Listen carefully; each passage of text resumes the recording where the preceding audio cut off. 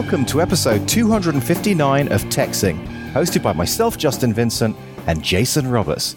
Well, hello, Jason. How are you doing? I'm doing all right. How about yourself? Doing very good. It's a beautiful day here in Pasadena. Recording here on Saturday, 2:30 p.m. A very, very lovely sunny day. Sunday? Saturday? Sunny day. Oh, sunny day. Sunny day, Okay. not Sunday. So it's been a month since we've done our last show. Seems that that's our new schedule.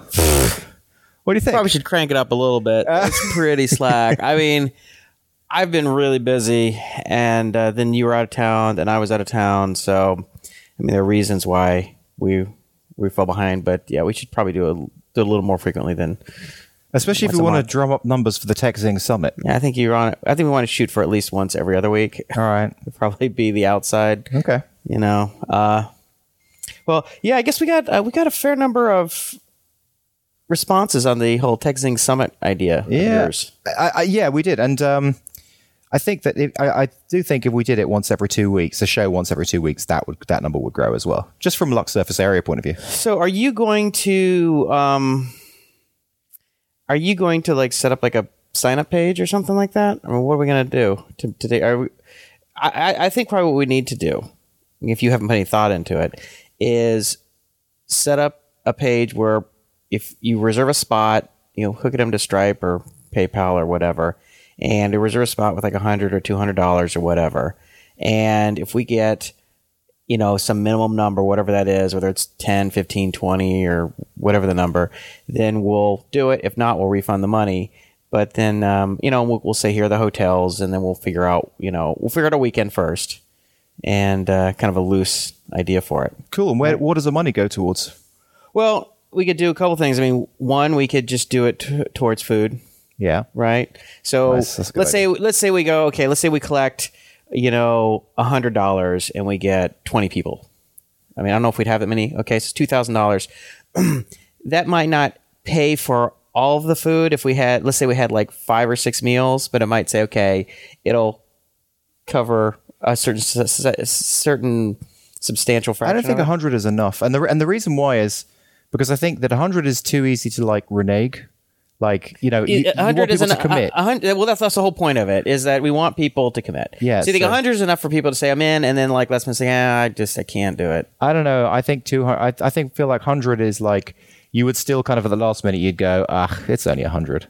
Maybe 250? Yeah, so that's like a decent amount that you're not going to want to lose, Enough that's going to be close to maybe covering a lot of the food. Right, yeah. I think that's a good So in addition to that, all people really have to pay for is getting here and then, whether flying or driving and then a hotel. Yeah, I like that. I think that's a good number, 250, because then you're serious about it.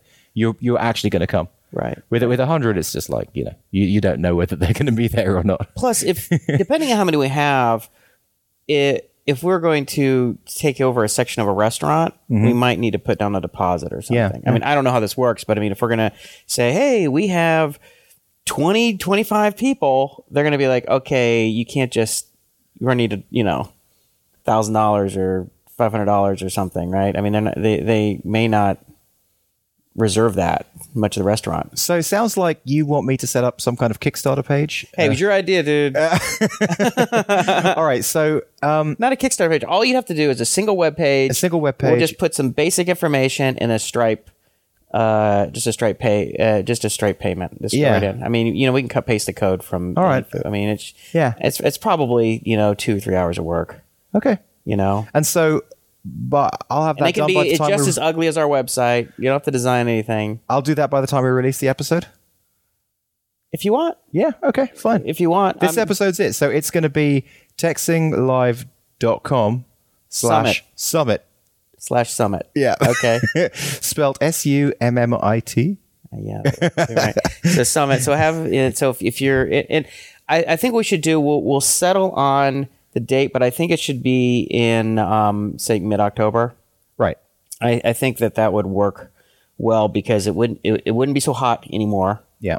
Because it can be hot in August and September here, and I'd rather be time when it's a little cooler out.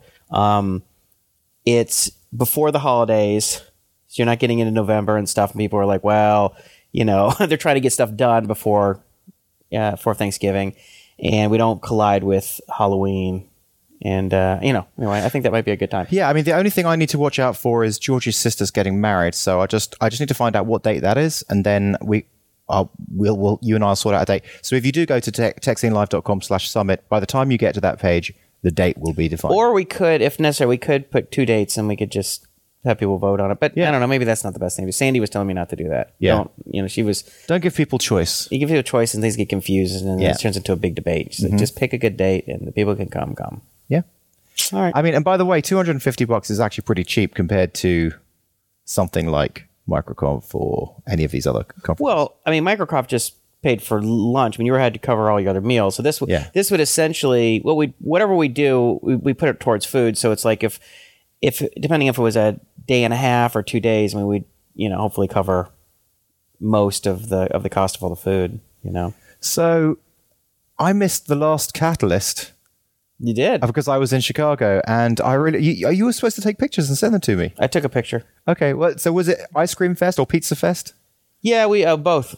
Oh, nice. Pizza and ice cream. So the parents organized that, and we had pizza and ice cream, and they were just playing Minecraft, basically, just having fun, just having a laugh. Yeah, yeah. I mean, which is they're always asking them to do that, so it's like, all right, fine, play Minecraft. Yeah, and then parents just sat around and talked. And so you're going to do Catalyst next year? I don't know. Colby loves it and wants to do it, but I need a good long break. Yeah. I mean, as I've said on the show a number of times, it's to do it right requires some additional infrastructure. The question and answers and the challenges and stuff. Did you hear anything from the guy who's doing it? The Code World stuff? Yeah. The guy I talked to? Yeah, I haven't heard it back from him. There's a part of me that wants to check in and see how things are going. Right. There's a part of me that doesn't because it's like, going to suck me into, hey, can you come and talk? I want to ask you the questions about this. I'm doing my best not to get involved in stuff. I'm doing my best to uninvolve myself. It's the year of no. Yeah, it's the year of no. I'm trying to do that. So if I call him up and I'll be like, or email him like, hey, Michael, how's the search for a CTO working out? And he might be like, oh, glad you called. I want you to talk to this guy, and if you could vet this guy. And all of a sudden now I got homework, and I don't want homework. So I don't know. I mean, he had talked about wanting me to be some kind of advisor, for the venture, but I haven't heard from him since, so I don't really know what's going on. Yeah. So, I just got back from San Francisco with working with up at Uber, and they moved into their new office. It is unbelievable. It's like an entire city block. Oh my wow! It's in the same building as Square. I think Square might have 2 floors. Yeah, I'm not sure if they have 1 or 2 floors, but we have a floor. They have it's like a path that kind of I think of like an oval that goes around the whole thing. Yeah. That you can walk that kind of goes, and it's almost like walking through like an IKEA where you have furniture and stuff, but there's just sort of this prescribed walkway, Well, and this is engineering one. This is Black Ops. This is accounting. You don't know. It's just an ocean of people and how many people are cinema displays. The cinema Mac. Everyone all has Mac Pros or MacBook Airs, and everyone has a cinema display. And I mean the furniture and everything is gorgeous. Is there God view on dashboards on the wall? Yeah, there are a bunch of these massive screens with different types of cool looking, futuristic maps of what's going on, and there's all these awesome areas to hang out with cool couches and all these cool nooks and crannies. Here's a bunch of couches and comfy chairs. You can just kind of sit down and curl up and hang. I mean, most of them are empty because there's so many of them. Yeah. There's so many these standing tables. So you can just always you can always set up a meeting. You would love it. Oh yeah. I mean, it has that kind of mid-century modern feel with the kind of a lot of natural wood. I mean, it's from a design aspect. They spent $8 or $9 million building it out. Wow. More than they raised in their B round. Oh, it must be nice to have that kind of cash coming in. I think I heard there were 400 or 400 people on the floor, 400 or 500 in the office. Yeah. There's 1,000 people. I think June 7th, someone said they'll have 1,000 people. So, how many was there when you started? 7? I think I was number 7 or 8. You were number 7. There might have been some other operations person that I don't know. You know, I was kind of working. People keep asking me that, and I'm like, well, let's see. There's Graves and RM and Conrad and Austin and Jordan, and that's actually pretty rare that you've been part of that experience. I mean, that doesn't happen to many companies that like the amount of $1 billion tech companies is billion. Yeah, Did you say billion? Billion, yeah. You know what the latest valuation rumor is? What? 17 billion.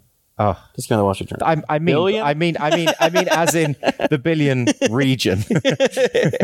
So, yeah, I mean, the amount of companies that go, past that billion is like tiny, and you've managed to be in one that's going stratospheric. Yeah, it's weird. I mean, it's being up there is surreal. It is weird. I walk up there and it's like I don't know any of these people. I know. I mean, I know like 20 people. Or so, maybe I know a few more. I don't know, but it feels like I know like 20 people. But they know you, the legend of Jason Roberts. They've heard the legend. One guy who was joking. It was the one to create like a bronze statue of me. It's like the Godfather. Yeah. So, yeah. Well, first of all, I have a bunch of thoughts on this because it's just a weird experience to be in this situation. Yeah. So usually, like if you've been around that long, you're like now the CTO or CFO or chief product, whatever. And so you're there and everybody knows who you are. But when you're like me and you're a contractor, you come in, like I came in and I showed up at the front desk and I'm like, yeah, I need to, I'm working at Uber, and they're like, well, who are you coming to see? I'm like, no one. I'm like, well, so I had to go, okay, Amos. I tried Amos and Curtis, and Amos happened to be around, and they bring me down, and and I go upstairs, and they have security guys walking around. They have wow. like, multiple check-ins, and I mean, it's like something out of a sci-fi, near futuristic movie or something. And I was like, this is. So what are the thoughts? You said you had some thoughts. Well,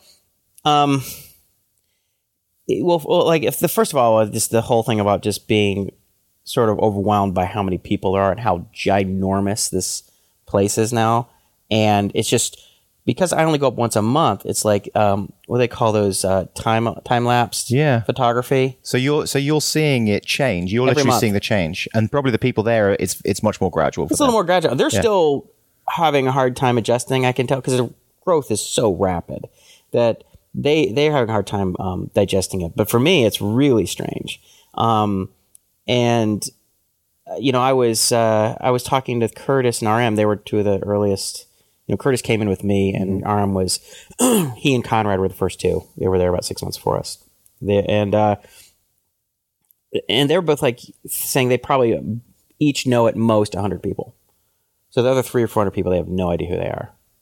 You probably don't want to know more than 100 though, because it's gonna confuse your brain. I mean, you could probably make an effort. Like if you said, "All right, I'm going to try and come up with some categorization for myself and get to know people," but it would take a lot of effort. And I think there's not a lot of gain from it, and it's just take a lot of work. I was thinking of like a web game where you could match up people, like who could know them, who would know the most people, or could, like here's a face. Here are the potential names. Who is it? Where are they from? And who would know the most about the most people? I mean, I guess they've kind of gone past the agile phase, right? Once you've got that many people, it's difficult to change direction and get new stuff, do different things. Well, so they're in teams, and the teams are agile, but they try to move fast. I mean, Amos, so I spent a lot of time talking with Amos. Amos runs a real-time team now, and he's about 20 people under him now. He's a manager. He has teams of teams underneath him. And, he's very aggressive. He's still pushing really hard, and they're moving fast. And, real time is like neural surgery, right? I mean, they are brain surgery. If you screw something up, it's a major problem. Yeah. Because that's the operation. That's what runs this, there could be a problem with tools, or there could be a problem with some web stuff. But if something goes on with the system, the real-time system is screwed. It's like the search engine of Google going down. Do they have like deep testing and like automated tests of the real-time stuff? Tons of tests. Yeah. Oh yeah, huge batteries of tests and stuff like that. And but I think they still move pretty damn fast. But but that's just talking to people. I mean, obviously, I'm not that directly involved with a lot of the stuff. I mean, I work on the stuff that I work on. Yeah. And, I've been working on like dashboards for like the real-time systems, and now I'm going to build like a mobile web version of it. And Nice. I mean, for me, it's really kind of easy work. I mean, it's like using 20% of my brain or something. It's like, or 20% of my skill set. It's like, okay, but what else role am I going to play in a fourth, or 1,000-person company? I mean, if I'm not there to be like a CTO or product manager or something like that, right? So, but I was kind of, I was thinking, I was like, we've talked about this before. I think you're similar, although I think you're growing into like a CTO who you're managing people. But I'm like a guy who you drop behind enemy lines with some face paint and a Bowie knife, and you go take out as many guys as you can, and then we're going to send the Marines in.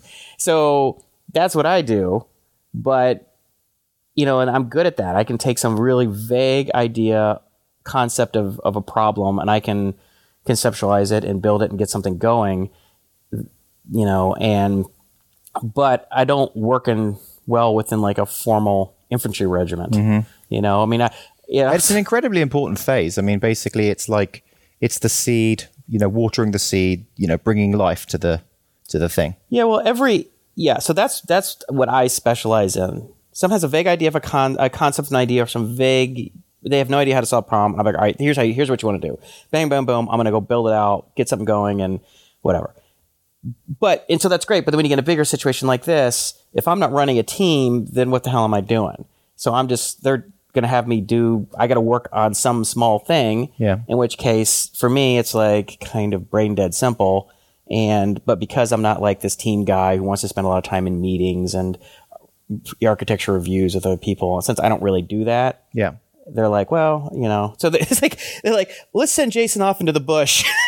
Like, Jason, do you think you could go and take? I'm like, yeah, all right, I'll go and just, I'll go build the first version of something. Yeah. We have this that's the same thing, the real-time dashboard. Jason, could you come up with something? So I just go and build that. And then it's like, okay. And then everything I build, I've noticed, then another team of people come in and they rebuild, right? The God view has been replaced by a whole new system that 4, 5, or 6 people worked on, and the dispatch kernel and all that stuff now has. It's funny how everything has the potential to become a team and an infrastructure and just like an expanded version of itself. Yeah, well, everything starts out like small and crappy. I mean, Google, that's Twitter, the same. This has got the same thing with Digido, So we are. We have like the local servers and the local server infrastructure and everything that we're doing. So I'm thinking, yeah, there could definitely be an entire team behind the local server infrastructure. In fact, there could be a team just behind the local server messaging infrastructure. Yeah, just like moving messages around between the local servers. Oh yeah, yeah. So yeah, absolutely, that's what will happen. As you get bigger, then you just build teams of people that manage stuff and it gets formalized. Actually, that's the main effort that we're doing in Digido right now. We're basically refactoring the local servers. We're rewriting. So we had we have like our cloud API, mm-hmm. and then we made our local servers so that the kids could have a tablet in the classroom and they talk directly to the local server.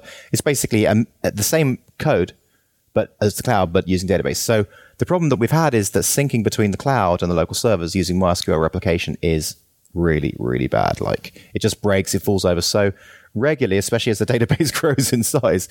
Not regularly, but it will happen that a local server will break and the database will become corrupt, especially when there's a power off. So like imagine there's a disk write and some janitor walks past and like unplugs it. It's in the middle of a disk write or like a MySQL sync or something. You've lost the whole thing. Right. So we're basically we're rewriting that, and we've come up with this idea I'm calling Axelrod. Okay. So basically, we're not NoSQL, mm-hmm. we're NoDB. Okay. Right. So basically, NoSQL is so 2 weeks ago. Yeah. NoDB. This is like NoDB. So the thinking is that whatever you use, whether it's SQLite or whatever, like they all kind of have an infrastructure that if it's doing a write in a power off moment, it basically corrupts the file, right? Mm-hmm. And then the thing is corrupt. So we want something that's going to be, power off tolerant.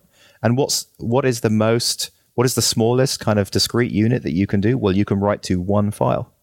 So basically what we're doing on local server is we're saving, when student saves a question, it goes to the local server and maps to a file on the disk and saves there. And then, there's another process later that's going to like sync that up to the cloud. Yeah. But the point is that we'll never lose it. It's never going to corrupt because every piece of data that's saved is just like on a one file level. And if everything happens to that one file, it's like one question for one kid. It's one question for one kid, exactly. So that's Axelrod, and we're going to really. Why Axelrod? I don't know. I just wanted to code name Axelrod. I was trying to think, what would Jason call this? Probably not Axelrod, but I'll go with it. So I think we're going to release it as an open source no DB library. Put it on GitHub. So and then the other thing that we're doing is because we go down to this local server level and the school level. So we have a batch of servers in the school. So there's servers in every classroom, right? So the problem is that like let's say students chat to each other, like a student's tablet may have connected via Wi-Fi to the server next door, right? So somehow we've got to get that message to the server next door. How do we do it? I'm asking how. What do you think? Okay, repeat it to me one more time. Okay, so we got the cloud. The cloud is talking to each local server, which is in a classroom on its own. Okay. And each classroom on its own is an intranet. Okay. Right? So the intranet consists of an access point, a local server, and a router. Right? Okay. So the kids' tablets talk to that intranet.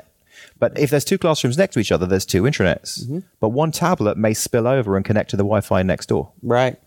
So the question is how do we get when we have no insight into the network? It could be different subnets. Yeah, there could be anyway. The answer we've come up with is we're going to have this very complex messaging queue using RabbitMQ. So basically, the message gets sent to the local server. The Rabbit queue dispatches it to the cloud. Then the cloud dispatches it to all the other local servers in the school. Okay. And then Node picks it up and distributes it to all the kids who are attached. So, okay. So it's kind of what was so you were talking about like how do you keep a tablet from sort of joining the wrong classroom? You can't. That concept doesn't even. I mean, it's not even possible. Like you can't. You can do various things like. Can't you tether a MAC address to a particular? Well, you don't really want to do that because if they wander from a tablet from one room to another or down the hall or whatever, you kind of need it all loosey goosey. You know what I mean?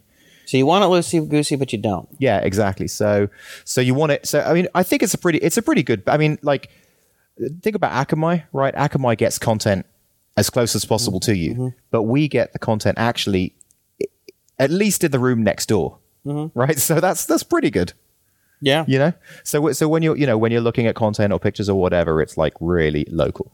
Really fast. Yeah. So is that stuff all holding up? All your local server, your complete local server solution that you created a year ago or whatever? I mean, is that all? It is holding up beyond the stuff that I described. Like basically the weakness now is the MySQL aspect of it. We need to just move away from MySQL on local servers. But that's why we're building our own system. Oh, that's the new NoDB approach. The NoDB, yeah.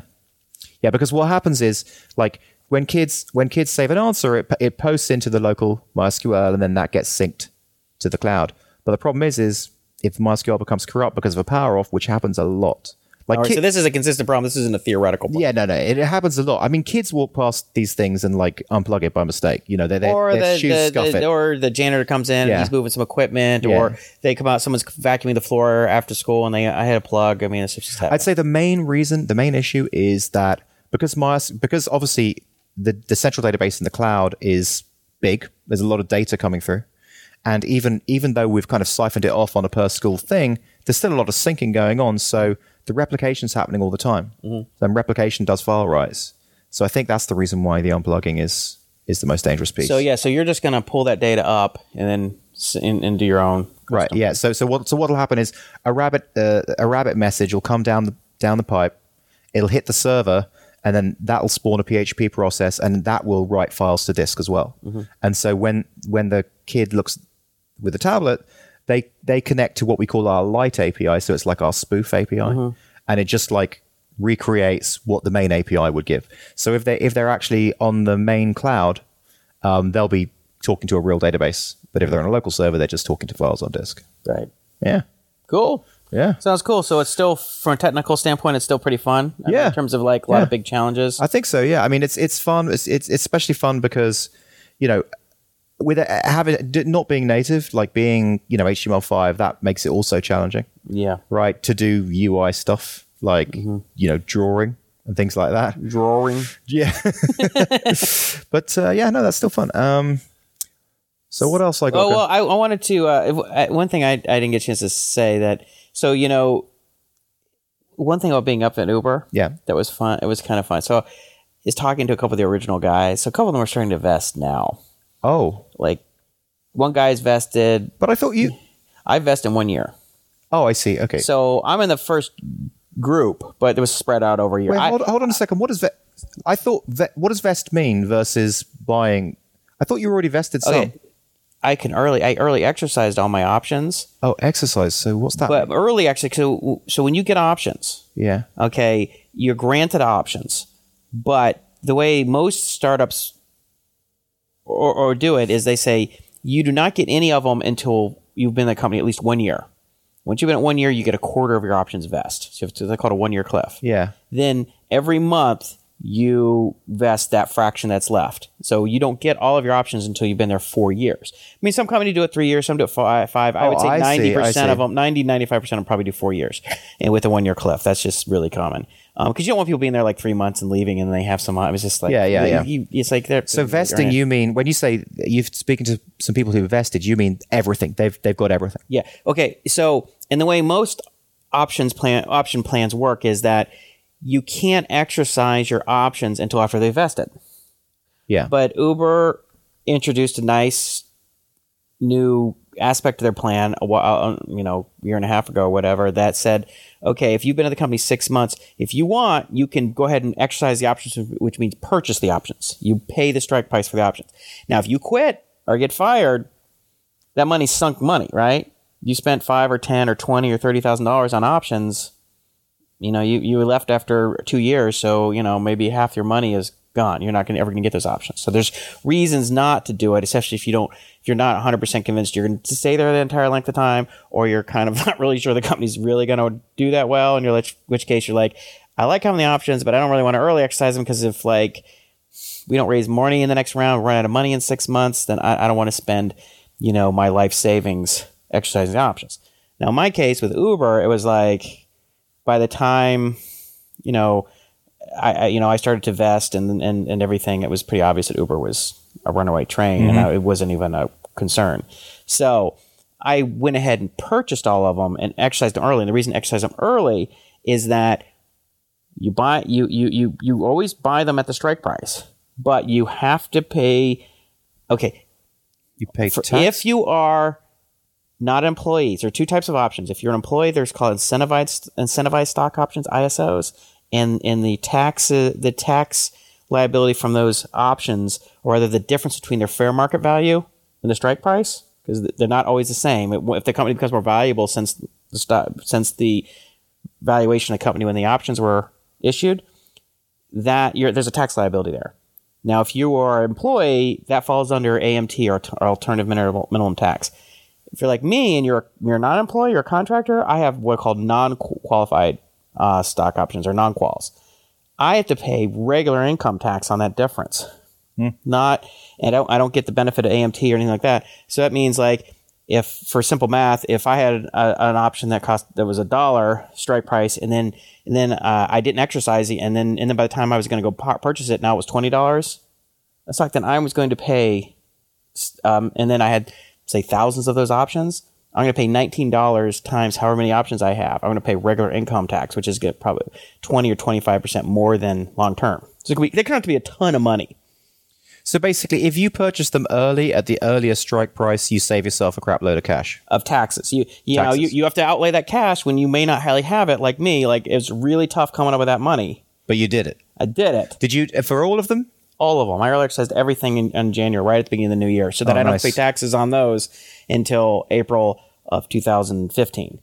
Great. I mean, it's really complicated. So are you fully vested? No, I have one more year. All right, I have okay. 3 years, so 75% of my. So stuff what are is those guys going to do? Like, so the guys who are fully vested, like, why is it interesting that they've vested? What are the discussions Well, so I'm about? sitting around with two of the guys, and we're like, sitting they have this new war room. I mean, it's more like this, like the ultimate hangout area. Like, they have like this, like, it's like sort of one of these places, rooms that are sort of central to the floor. Right. But you can turn you just dial it and it fogs up the windows. And have all the awesome couches and these huge monitors. I mean, it's like something out of a movie, and that's where we're sitting around like, this is just hilarious. Go on. Like, and we're just looking like, can you believe this? Like, this is not real. So either way, I mean, everybody's going to stick around until it IPOs. I mean, it's like going to the Olympics and skipping the closing ceremonies or something. I mean, it's just like, might as well. But it did feel like it was almost like, I wouldn't say victory lap time, but it was like the last couple weeks of like your senior year of high school, after everybody's already got accepted to the colleges they want to go to, and it's just kind of like the finals are over, nothing matters, and you're just kind of like, I guess we got graduation in a week or two, so we're just kind of hanging out, right? I mean, we did it. You did it, but clearly, obviously everybody's still working hard, and there's, the company has a long way to grow to realize its potential, and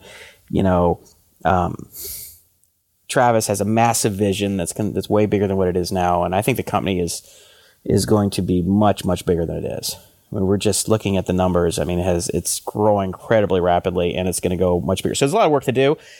But that said, it's like you can tell everybody's net worth is going to be completely different. So Travis has an iceberg strategy. Sure. Yeah. So anyway, it was kind of fun being up there and talking to some of the original guys, and just kind of, because I think like a lot of these companies, these tech companies, and definitely at Uber, there's sort of a culture of like people don't spend any time talking about that kind of stuff. It's just heads down. But every once in a while, it's like, I think it's worth taking a step back and going, guys, look where we are. Like, just acknowledge it for a minute. You don't have to go, well, we still got to do this, this, and this, and like, okay, fine, right? I get it. I felt the same on my first exit. What do you mean? Which exit? Plugio. Oh, the Plugio exit. Right, I guess that was an exit. Yeah, yeah. You gotta. I think it's worth taking a minute and appreciating it, and just kind of, But you don't want to spend too much time doing it, because it feels kind of like stupid talk, because it's still like, I mean, Uber's raising $500 million roughly right now. They're not going to need, and what I've heard is like, it's going to be very difficult for us not to be profitable in 2015, no matter how fast we grow. And they're hiring people and opening cities and stuff as fast as they can. So it's not like there's any desperation for money at all. I think this 500 million is just to like demonstrate to Lyft, there's no point in doing a price war. We're 15 times your size and we have way more money. Don't even try it. I think that's kind of like, that's one of the reasons to do it. I mean, I have no direct communication with senior executives on the strategy, but I mean, I think that's pretty much it. So, which means they're probably not going to go public for, I would guess, 18 months, 18, 24 months, which means, and then even people who are vested, you still have a 6-month lockup period after they go public before you can sell anything. I mean, that is definitely one stock that I would buy. If it went, I mean, I'm not kidding. I would definitely buy Uber stock. Yeah. And I think the way Travis is probably thinking is like, I'm not interested in making the public rich. I want to make people at Uber rich and my investors rich. So the sooner you go public, the more that your upside is, anyone can participate in it. Right. But if you keep it private, then all the investors and the employees and founders and everybody, they can realize the potential. If you don't need that money, you might as well keep it private for a while. Now, there's obviously a certain amount of pressure from, at some point, these venture firms and angel investors, they're going to want to take some money off the table. They're going to be like, hey, I invested it and the company was worth $10 million. Now it's worth 40 billion or 60 billion. Like, I'm going to return some money to my limited partners or, whatever. So, but I'm guessing so no matter what happens, my life isn't going to change for like 2.5 to 3 years, I would think. Well, which sucks because Sandy's like, 3 kids. We need it now. We have 3 kids living in the loft. Yeah. You know, we have. You're ready. You're ready for a new place. I'm okay. I'm fine with it. Sandy's like, you know, Sandy's ready for a new Sandy. place. You know, most wives and mothers are like, we want a house. It's rare. So she's like, and we have 3 kids, and we live in a two bedroom plus loft condo. Yeah. You know, so she's like, you know, it would be really, really, really nice if we could buy a house. But I'm like, well, that's gonna have to wait 2 to 3 years probably. And you don't want to. I mean, there's other options, but you don't want to. You know, go through the upheaval. Like, I guess you could rent that place out and go and rent a bigger place. I can't afford it. What, to rent that place out? I mean, I could rent out, but like, what am I going to rent a bigger place? Where am I going to get that money from? Bigger place that costs more money. I don't have any. Right. I mean, I'm still trying to figure out how to. You're still just trying to get caught up with taxes last year. Not to mention, I have to save up taxes on. Remember, I think I talked about this a while back when I exercised all my remaining options. The fair value, there was a difference between the fair value and the price. So I have to pay like another $30,000 in taxes for those options. So I don't know where the hell that money's coming from. Well, how's your other side contracts going and side projects and all that kind of stuff? So I've been shedding projects like I should be shedding pounds. What happened with what happened with the empath one?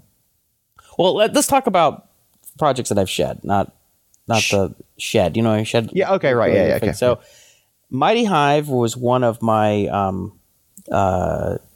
consulting projects. Yeah. And the reason I did that was so I could save up enough money to exercise the options. Yeah. And so that worked out nicely for that.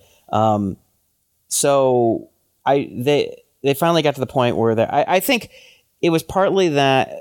Okay, the project came to an end. The CEO, who's a friend of mine, Pete, was like, let's take this in-house now. Partly because they could, like, I had gotten it to a point where they could then iterate on the UI and make little tweaks on it.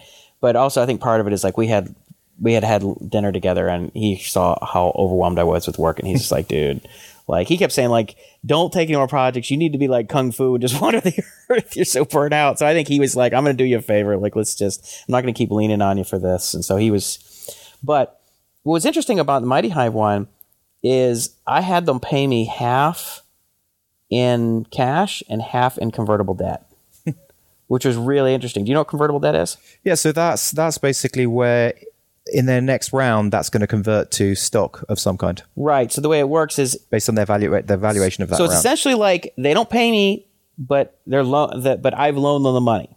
Yeah. So, and since I have a pretty high, since I was charged $200 an hour, I'm taking half of that in convertible debt, was actually turned out to be a fair chunk of debt, which was good. Yeah. So, so I'd send an invoice and I would get half of it. I'd get a check for half, and then I'd get like a promissory note. You know, and they're doing well as well, right? In their own right. So it's a promissory note for like a 10% interest. And it's a $15 million cap. So if they raise money, so basically it's pegging their valuation that if they somewhere less than 15 million. So if they go and raise money at their next round at 100 million, I still get it as if it was 15 million. It's not like I don't get diluted that much. That's great. So, but they just raised, I probably couldn't say the number, but they've gone up substantially. And so it was like, way, all right, like it's already paying off. All right, so that's one shed. So that's one. So that's done. Yeah. And that was a big, complicated project. That was I had to learn Postgres, and I had to do the whole thing in Java.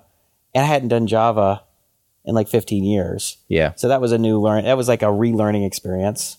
You know, learning Maven, and I think we're using the JetBrains and IDE. Did you find that when you went back to Java with what you know now and many of the new kind of programming concepts and patterns that you've learned since then, it changed the way that you use Java? No.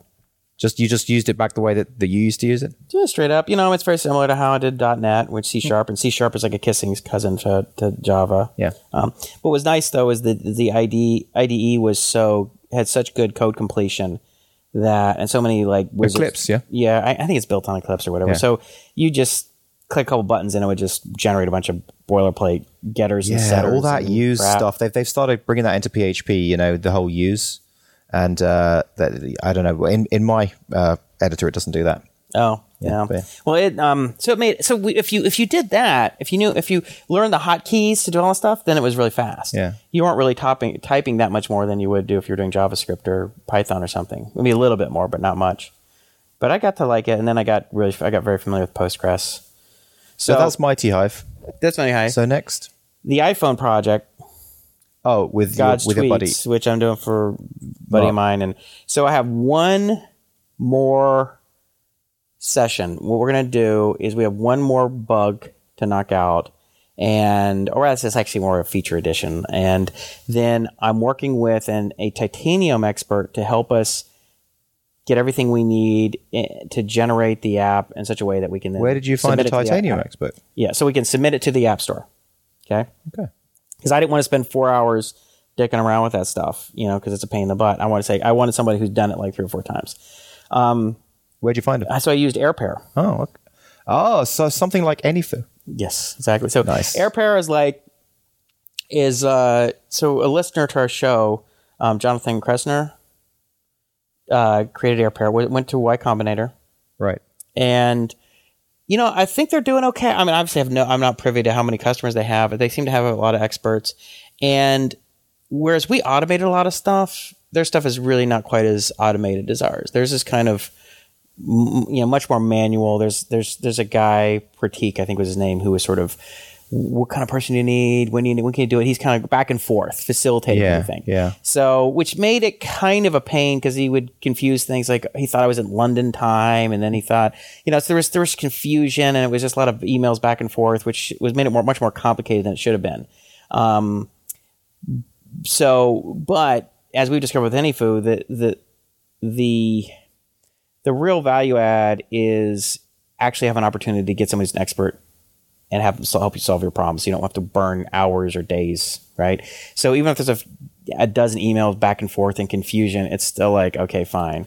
So because I went to the site, I couldn't find like a search, for example. So you just send an email and you say what you're looking for. You request an expert session or request a whatever. And they'll go and find someone. And and I said, I need someone. I said, blah, blah, blah. I've built a handful of Titanium apps, but I've never submitted to the App Store. I need someone who's an expert at doing that to walk through it. I think it's a good idea. No, but one of the problems is they first gave me a guy who was an expert with building iPhone apps and getting stuff to the App Store, but he didn't have any Titanium expertise. Right. And so he got us like 80% of the way there, which was useful. I mean, we had like these different types of certificates and crap that we had to get together. But when it came to like Titaniums, working with Titanium, he's like, oh, so does Titanium do this? Or he was unfamiliar. And so I was like, and that's what I had said. I said, I need someone who has experience with Titanium. But there was another guy who actually was a Titanium engineer, worked for Titanium.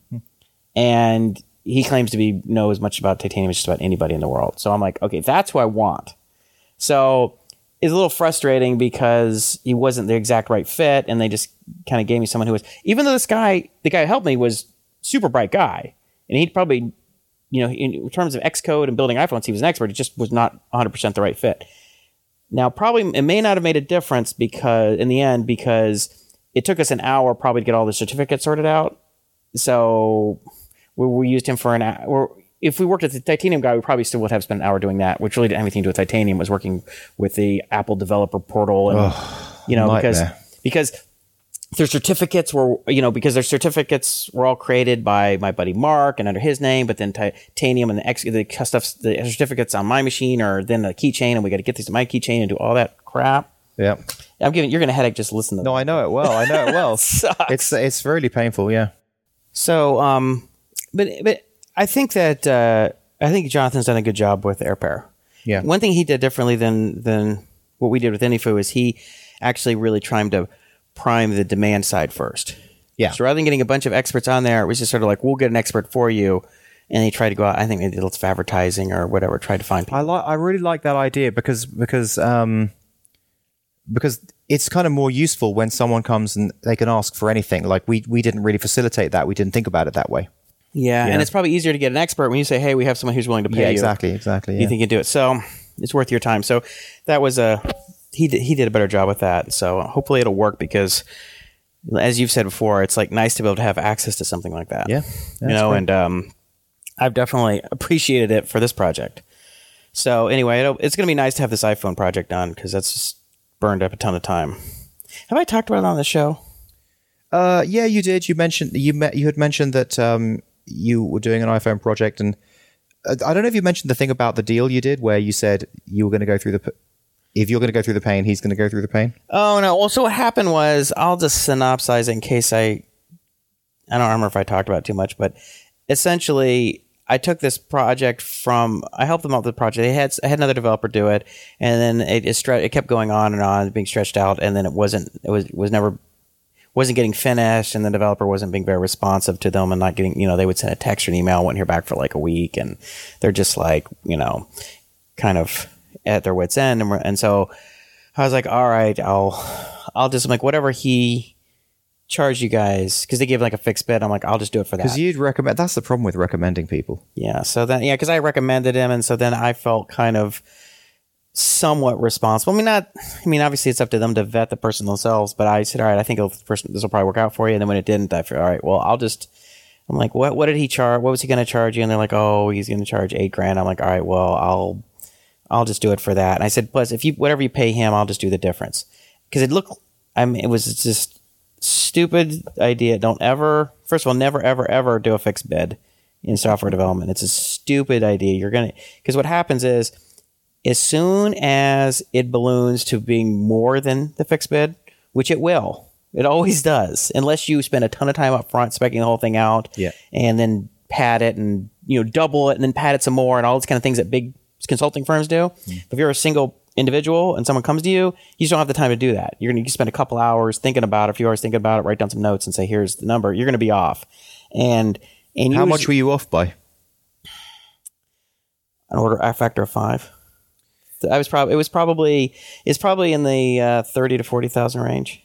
And that's not even at my consulting rate. That's just like it's sort of like if I was charged my consulting rate, which it was what it was costing me, because I had an all you can eat deal with Mighty Hive. Yeah. So I'm not working on Mighty Hive, in any spare minutes I have, I'm working on this thing. And so it's costing me a fortune, and it just keeps going on and on and on. So it's like $6,500 that you actually got from them, but you did about $50,000 worth of work. I probably lost $50,000. Right, that sucks. It was an absolute nightmare, complete fiasco, and it's completely my fault. I've known for 15 years never to do a fixed bid, and anyone would have come to me and said, "Hey, Jason, should I do a fixed bid?" I don't ever do it, but I did it because I was trying to help out a friend, and I had inherited somebody else's fixed bid. And by the way, it was a terrible fixed bid, and it was way underbid. And I think that's why that project went off the rails, is because I think what happened was he went way over. He realized that every hour he spent on this thing, he was losing money, and so he was having to work on other projects because he had to pay the bills. This thing kept dragging on, and he just kept feeling worse and worse. Did you start from scratch, or did you pick up his code? I started from scratch. Yeah. Yeah, I'm working on someone else's half-finished code would be a nightmare. It's funny, yeah, because with Lance and Joanna and the Disco project that I'm working on with them, someone had kind of started it, and I looked at the code and I was like, it seems fine, but it's just not my stack, and I just think it would be much, and I've been proven right. Like, it's just much faster when you just start with your own stack, all the stuff you can build it out, So I kind of caught him up within 2 weeks, Yeah. Unless you're just fixing a few bugs, adding a single feature. But if it's something you're going to serve as a foundation for going forward, just start from scratch. Obviously it matters if you have some massive, you don't rewrite Microsoft Word, but most projects are not that big. I guess it depends on the phase. This wasn't even released. This wasn't even launched. Then it's fine, right? Yeah. But if it's something that's actually out there. Yeah, that's what I mean. Yeah, if it's some pre-launched, half-finished, half-baked thing in somebody else's coding style, their own stack, their own however their brain works, which is different areas, just screw it. So anyway, this thing, it just kept dragging out, and it just would never end. And I was just so frustrated by it, because I felt, because they were my friends, it was 2 brothers, and so I felt like I couldn't just walk away from it. If it was a client who I might have just said, here, I'm gonna have to refund the deposit. This thing, either we need to renegotiate this whole thing. It really affected you, because there was some times when I even called you and you were in such a bad mood. Yeah, well, it just killed so many weekends. Yeah. So many of my weekends, it was just ruined, and nights, and it was just horrible. And I knew how much it was costing me. And so what I think happened with this first developer is, he just stopped working on it because that's what happens with fixed bid. When a fixed bid project gets so, when the price balloons so much past the fixed bid, the initial bid, you just have less and less of incentive to developer to fix it, because you're like, I got to pay my bills. I don't know how much longer it's going to take to fix. This is a nightmare. But you have this sunk cost bias, which means you don't want to refund the deposit and then get nothing for it. So you think, okay, I'll get back to them, finish this up, but I got to do some other work because I got to pay some bills. Meanwhile, the client really wants this thing done, and they're not, so it just creates this horrible misaligned incentive problem. So that's what I always think the best thing to do: come up with a loose estimate. Say, let's break it into small milestones, short milestones, like a couple weeks to start. And then if it's off by a little bit, it's not going to be off by that much, but when you have this huge project thing, it's like, so anyway, it was a disaster, and it's finally going to. So how did you, how to resolve it? Yeah. So it got to the point where Mark and I had a talk, and I sent him an email. I'm like, dude, this thing, I'd sent him a few emails saying, look, this thing is just a nightmare. It's just way, way, way beyond what, the initial bid was. And and so we had to talk about it. And I said, listen, I don't want to just drop it for you guys. And I don't want to say, hey, you guys need to pay me like $25,000 or $30,000 so I don't feel bad about it. So I tell you what, but the problem is like he sent me this like right at the end there after I told him how big it was. He sent me this list. He's like, well, here's the last I can't remember what he called it. It was like the last $12 or $15, and I was like, oh my god, that's like another 50 hours or something. I would just see like the next 2 months of weekends are just gone, and I just about lost it. I'm just like, screw it. But I said, look, here's the thing. I was like, it's really easy for you to send an email. It's like, oh, can you just do this? Or can you just add this feature? Or can you just fix this? Sounds like you just sent an email. For me, you just killed my whole weekend. Just with an email. All Saturday, all Sunday. I don't go spend time with my daughters. I don't go to my son's game. I don't get to do this. I don't get to do that. Just gone. I said, but I tell you what, you come to my place and you suffer with me hour for hour. You sit next to me, I'll do it with you. For as many hours as you're willing to suffer, I'll suffer with you as your friend. But I'm not going to suffer alone.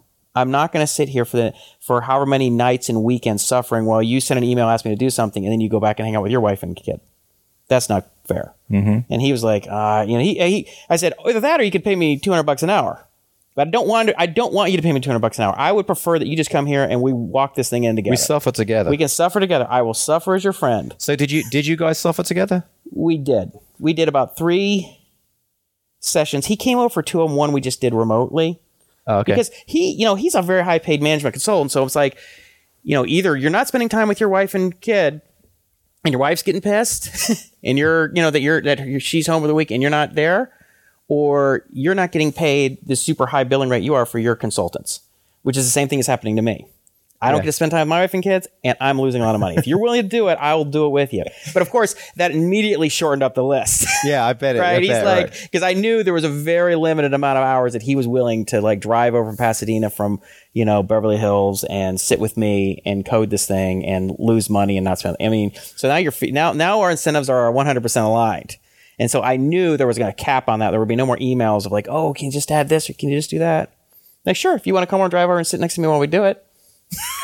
That's good. I wonder if the whole project could have been done that way. Like, it's a good. It would have cut down so much. It would have, and it would have happened faster because he would when someone starts realizing that a feature is like not an hour and a half, it's 20 hours. They're like, oh, you know what? Let's just forget this. Yeah. Because if they either have to pay for it themselves, if they have to pay for it with their time or pay for their money, they're not going to want to do it.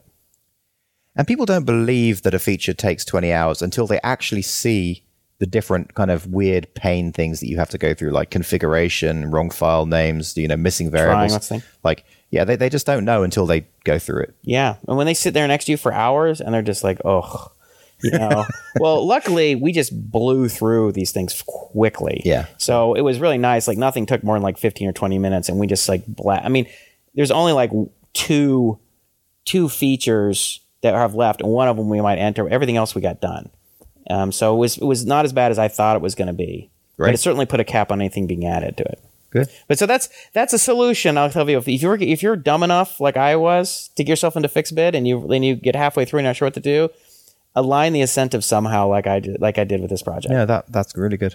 Yeah. I mean, it was, and because he's a really good friend of mine, and it put a big strain on our relationship. So I had to figure out, like, how do I solve this? Because I don't want him coming out of this feeling like I somehow acted unfairly, to him, even though obviously I felt like things had become very unfair.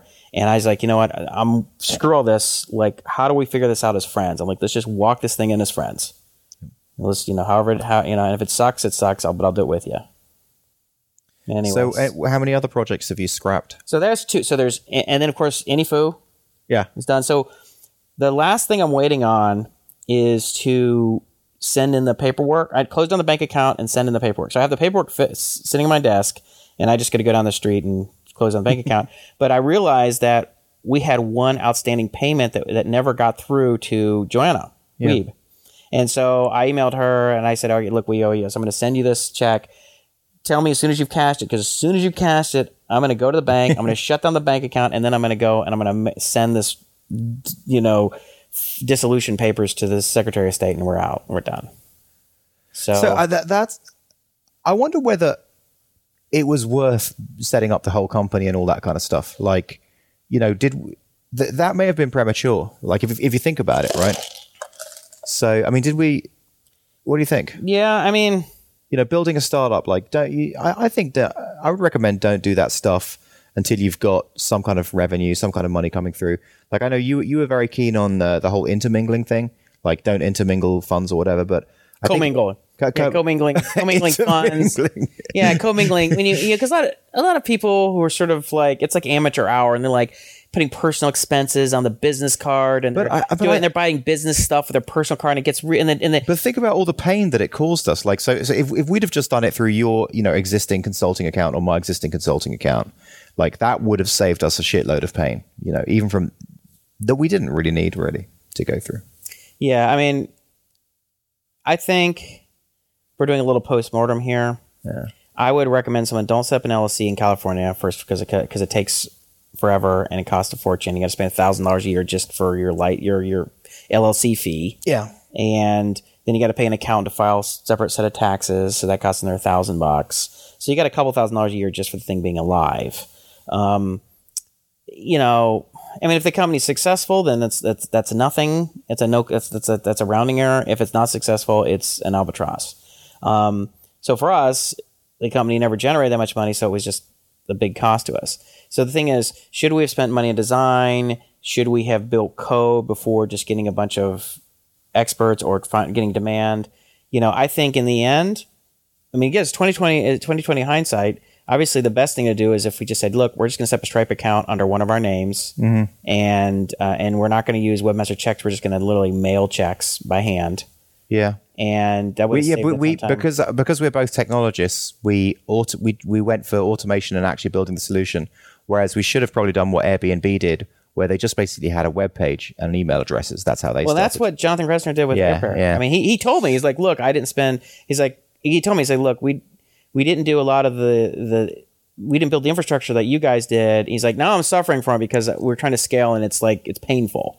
But at least it's the right way to do it. Yeah, it's the right way to do it. Yeah, go feel the pain before you automate. If you're pre-automating, if you're automating before you have any pain, there's a good chance that you're running the risk that you're going to spend tens, if not hundreds of hours working on a piece of code that's never really going to... It's funny because if you think about it, it falls into the Startup Genome Project #1 thing, right? I'm so happy you brought that up because I was just going to bring it up, but I'm happy that you remember premature scaling, right? And it's exactly what we did with AnyFu, if you think about it. Well, exactly. That is the Startup Genome Project's #1 top finding for the reason startups fail is premature scaling.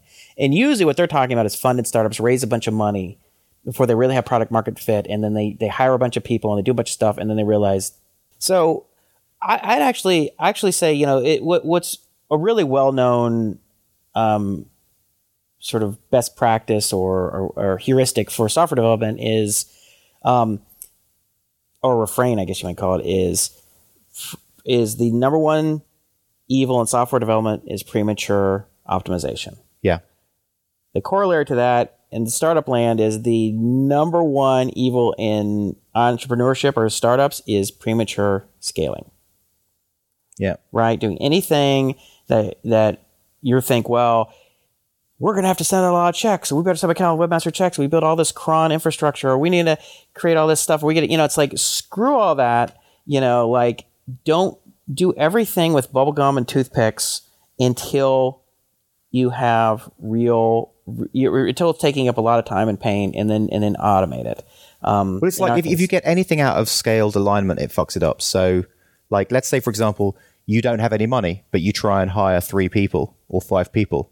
That's out of whack. You've got too many people versus how much money you've got. Or if you try and build infrastructure and you say, okay, you put a lot of ambition into it. You're right, we're going to build this huge infrastructure, but you've only got one person to build it. That's out of whack. So it's like it all has, everything that you're doing at that moment kind of needs to be in check with everything else. Yeah, but I don't know. I would, if I was saying, like, easy way to remember it is the number one evil in startups is. And startup development is premature scaling. Yeah. It's just easy to remember as the Donald Knuth saying about premature optimization. Yeah. Premature scaling. See it happen over and over and over and over again. Because, as entrepreneurs, we're incredibly optimistic. So we're very susceptible to believing our own vision. And if we really believe in our own vision, then it's going to be huge and it's going to scale. So we need 10 servers and we need $10 million. And we got to, it's like, don't believe. Be skeptical. It's like you don't have to be skeptical of your own vision, because a lot of times you need that optimism to push you through to get something going, but you just have to force yourself to have some patience. I'll tell you something. There's no way Anyfoo would have even got off the ground if we'd have taken that other approach, because honestly, neither of us would have really wanted to do it. Which actually would have been good, because it would have demonstrated right away that neither of us were willing to do the things that needed to exist for the company to be successful, right? So it would have saved us time. Yeah, it's true. Yeah. So we did what we enjoyed doing, right? We built something. Yeah, let's just start. So let's write code and do a really beautiful UI and all that stuff. Yeah. Whatever. So, anyway, so that's with Anyfoo. Anyfoo is, in fact, I might check the bank account. I'm sure Joanna's probably received the check and cashed it, so I can probably shut down that and be done. Nice. So those are done. Catalyst is done. At the very least, is done for the year. Right. Math team is done for the year. Yeah. So, and those are all taking a lot of my time. So, Mighty Hive, God's Tweets, Anyfoo, Catalyst, and the math team. Mm-hmm. All of them. So now I'm down to just 15 projects. Come on. Now things are getting down. How many projects are you down to now? Well, would we consider the podcast a project? Sure. 4. All right, that's good. That's a lot better. Much better than before, yeah. Yeah, I mean, in podcasts, I don't have to think so much about it. It's just something we do, now once a month. Hopefully we get back to it once a week or something. So I'm curious to know about the empath thing. I know you spoke about the YC experience last week, so last month. Yeah. So, but you were saying that you had a future with empath, and you were speaking to potential customers and all that kind of stuff. So did it go anywhere, or? Yeah. So we did a demo. So last week was rough for me because I was gone.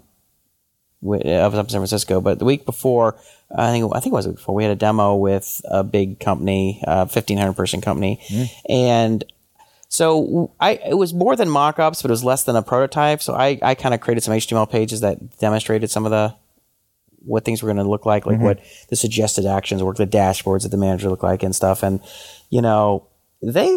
they kind of got it. They're like, yeah, this is pretty cool. They're like, yeah, we get it. This seems really interesting. Yeah. And Lola's talked to a number of companies, people companies and where she has a close relationship with the CEO or somebody. So it's they're very inclined to want to try it or want to use it. So they're all like, well, let's get a pilot. Let's get it going. Right. Are they going to put money where their mouth is?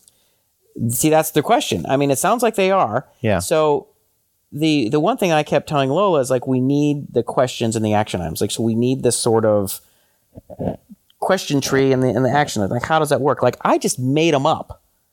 I just made up 40 action items based on questions. It was funny. I made them up because I'm I have to have something to show them and we don't have this content created, so we haven't worked with a cognitive psychologist to make them up. But I made them up, and I'm like, this actually looks really good. Like, I don't know if this has any basis. It was all like common sense stuff, but it looked really good. And so I showed it to Lola, or actually she didn't see it until we did the demo, and she's like, yeah, like that's really, she's like, you didn't get this from because she had sent me different like PDFs that were published by XYZ, research group or something. But their stuff was just much more abstract. And I had to make it with very specific kind of action items. And I was like, no, I just made all this stuff up. And she's like, oh, really? Okay. Well, I'm like, look, I'm happy to make stuff up. I said, but we just can't say it's rooted in cognitive science. We just say, look, these are common sense things. If someone says they're stressed, you need to potentially take some pressure off them. If someone says that they need more, if someone says they'd like a little more recognition or acknowledgement, stop by and say hi, say thanks, tell them we've done a good job, acknowledge them in a meeting, send an email, whatever. If someone says that they're interested in getting a new project, cycle them off into a new project as soon as possible. I mean, these are common sense things. You don't need research to tell you these things. And 10-year-old could tell you most of them. So I'm like, I said, it's like, we either need to decide we're going to work with a cognitive psychologist and they're going to create some kind of scientific basis for this. And then you can talk about how we have a cognitive psychologist doing this stuff for us, or just say, screw it. Look, we do very common sense type of suggestions that a lot of people just don't really think enough about. It kind of smells like premature scaling to work with a cognitive. Like it's just, let's just get it working. Let's get it in the workplace, see what happens. And then when you've got some cash coming in, then you go and work with that person and you. Yeah. So and I've talked to my buddy Doug, who I was talking about this the other day, because he worked at a company that was sort of in a similar HR space. So he's just like, yeah, dude, just get it out there. Yeah. He's like, I don't get a bunch of consultants and scientists and this and that. Yeah. He's like, just, but she has a friend of hers who wants to work with us this summer, who's a PhD student in cognitive psychology. And I said, look, let's have a talk with her next week. I want to see what she says. And if she can come up with some stuff really quickly, then we'll do it. But I don't want to spend too much of her screwing around with trying to create some kind of, scientific framework for this. Because I don't think it's going to buy us anything. I don't think anyone really cares. If they look at the kind of questions and they look at the kind of feedback and it all makes sense to them, that's good enough for them. They're going to be like, yeah, that'd be perfect. That's great. They're not going to be like, well, we have a scientist from, Harvard who did that. They're going to be like, whatever, they just want it to, they want to be convinced it has a really attractive UI, that it's easy for people to use and engage with, that it's going to give them the kind of information, that their managers the kind of information that's going to help them. So what is the status of getting cash from some of those clients?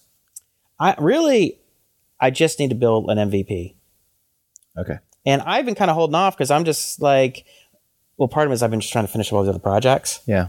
And I've been sort of saying, well, look, it's hard for me to kind of build out this infrastructure until we have some kind of a question tree with action items, all this kind of stuff. I mean, I'm just going to create it's hard to create a prototype when you have no content. So now that you've done that for the HTML version, you're ready to build it. I mean, look, I could just say you know what, either I'm just going to make this stuff up based on common sense and we'll just iterate on it and we'll fill it out. Or you definitely should do that. Or we're going to work with this cognitive psychologist, but I don't know. I mean, is she going to get it done in 2 weeks? Or is this going to be like something that's going to bleed on for 3 or 4 months? Because it's going to bleed on for 3 or 4 months, the project's going to die. But presumably it's just all configured in arrays and stuff anyway, or in the database. So I would just use something like YAML. Yeah. Or something. It's easy to edit, so I need to come up with something. Yeah, so just come up with some basic ones and just build it. Yeah. So that's where I just met with her. Since I was just in San Francisco and she's up there, we just met and hung out for an hour and caught up on everything, and so how long what's your estimate to actually get that prototype MVP? I mean, I could get an MVP. I mean, it's a CRUD app with pretty API, and I've done a lot of work already. So maybe 30 to 40 hours of work to get an MVP. Okay. That's pretty basic. I mean, Vortex, which is a product I'd worked on before that I abandoned, has a lot of the same team-based structure and email-based communication, everything. So it's like 80% of cutting and pasting. Yeah. Okay, so that's Empath. So yeah, I got a bunch more things I want to talk about. So let's. Yeah, me too. But first, I want to ask you about Disco. What's the status on that? Last time I talked to you, you were super jazzed. You had the madness about it. I'm very excited. Yeah, so obviously working with Lance and Joanna has been awesome. Yeah. And basically we have the designs and the logo. Let me show you the designs here for a second. These are Like this is really like, oh, I wish we'd have had this designer for some of our other projects. What designer are you using? I don't even know the person's name, but they're bloody good. It's beautiful. Yeah. Yeah, it's gorgeous. It's going to be really, really nice. So just making all that work. I'm doing the HTML. It's funny, like you got all the different phases, like the back end phase, the front end phase, making the front end work as well, like tying the HTML. Mm-hmm. It's quite, each different phase is enjoyable in its own way. Yeah. You know? So I imagine you're moving pretty quickly since it's just you. Yeah, I mean, yes and no. I mean, I have really limited time on it. Mm-hmm. I mean, like I said, like 10 hours a week kind of thing. Mm-hmm. But yeah, I think, yeah, it's got, oh, you know what has been really amazing? Have you used Vagrant? No, but I've heard no. Wait, what is Vagrant again? It's all these like things like Puppet and Chef and Vagrant. Vagrant, is that like compiles all the stuff? Like Vagrant is basically it's literally earth shattering for development. It's so freaking good. So what you have is Vagrant. It basically is a way of configuring a virtual machine with a stack, right? Okay. So you just have this one file, which is a Vagrant file, and you just tell it to map directories from your, like, it's literally just a small file. And you just say, look, this directory on my machine is going to be this directory in a virtual machine. Right. So then you in the command line, you go into the directory and you just say Vagrant up. Right. And what it does is it basically downloads the machine, which could be an Ubuntu machine, could be Ubuntu 12.04 or whatever you specified in the files. Right. Once again, just a few lines. It downloads the files and it sets up the machine. So now you've got a completely virtual machine, and then you can basically run this provision script where you basically just run commands like, install Nginx, whatever. So now for a developer working with Didgeridoo, like literally you just you install Vagrant, you put this one file in a directory somewhere and you type Vagrant up, and then it just goes, and then 5 minutes later you have the entire stack. So is this something that the guys at Didgeridoo figured out and taught you, or is something you want to figure out yourself for Disco? Actually, Udi was the first person to show it to me. Okay. And I wasn't working with Vagrant before, but since I've been working with Vagrant, so now I have like a virtual machine for every project. So I've got, I just go and the cool thing is that you can also do Vagrant SSH. So that you SSH into the machine. So it's like as if you're SSHing into a server. Right. So you have it running on your local machine. Yeah, I've had and the other thing that's really cool about it is that you configure what the hosts are in the Vagrant file, right? Okay. So it runs through everything, and then it basically inserts those hosts into your host file. Cool. So all of a sudden everything works. And when you go Vagrant halt, it takes them back out again. Oh, that's awesome. Yeah, it's like literally everything's there for you. So it also makes it so easy because as you're building the provision script, to build it, it's the exact same thing for the server. So you just basically take that .sh, which does like apt get nginx or apt get whatever. All right, all that. You just put it on the server, boom. It builds the server too. That's nice. So it's just it's really, really sweet. So much a question. How much did it cost for those designs? Because it's really pretty. I don't know, but I'll ask Lance and Joanne, and I'm not sure that the design is available. They clearly get kind of like what the modern web app design aesthetic is, and that's gorgeous. And you're going with Disco, right? Yeah, Disco. Yeah, I like that name. I remember you had a bunch of the names, and you said Disco. I'm like, there's no question, Disco is it. Yeah, it's a great name. It's fun. It's easy to say. It's easy to remember. It's easy to spell. It's not colliding, I don't think, with any other popular web apps or mobile apps. So that's great, man. Have a look at this. This is like the stats page. Okay. Yeah. What can I say? It's great. Yeah. So how long is it going to take you before you can have like an MVP? Well, I mean, basically, I've said to Lance and Joanna, it needs to be out and done by the time the baby's born in 3 months. So 3 months. There's actually 10 weeks is now till the baby's born. Yeah, well, that's a good idea, but which means you probably want to shoot for like 6. Yeah. Give yourself a month of, I just got to fix these. Yeah. I mean, I've already got quite a lot of it working actually. In the few hours that I've had.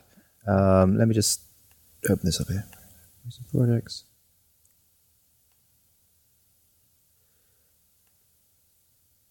So I've got the full Stripe integration. Laravel does a really good job of.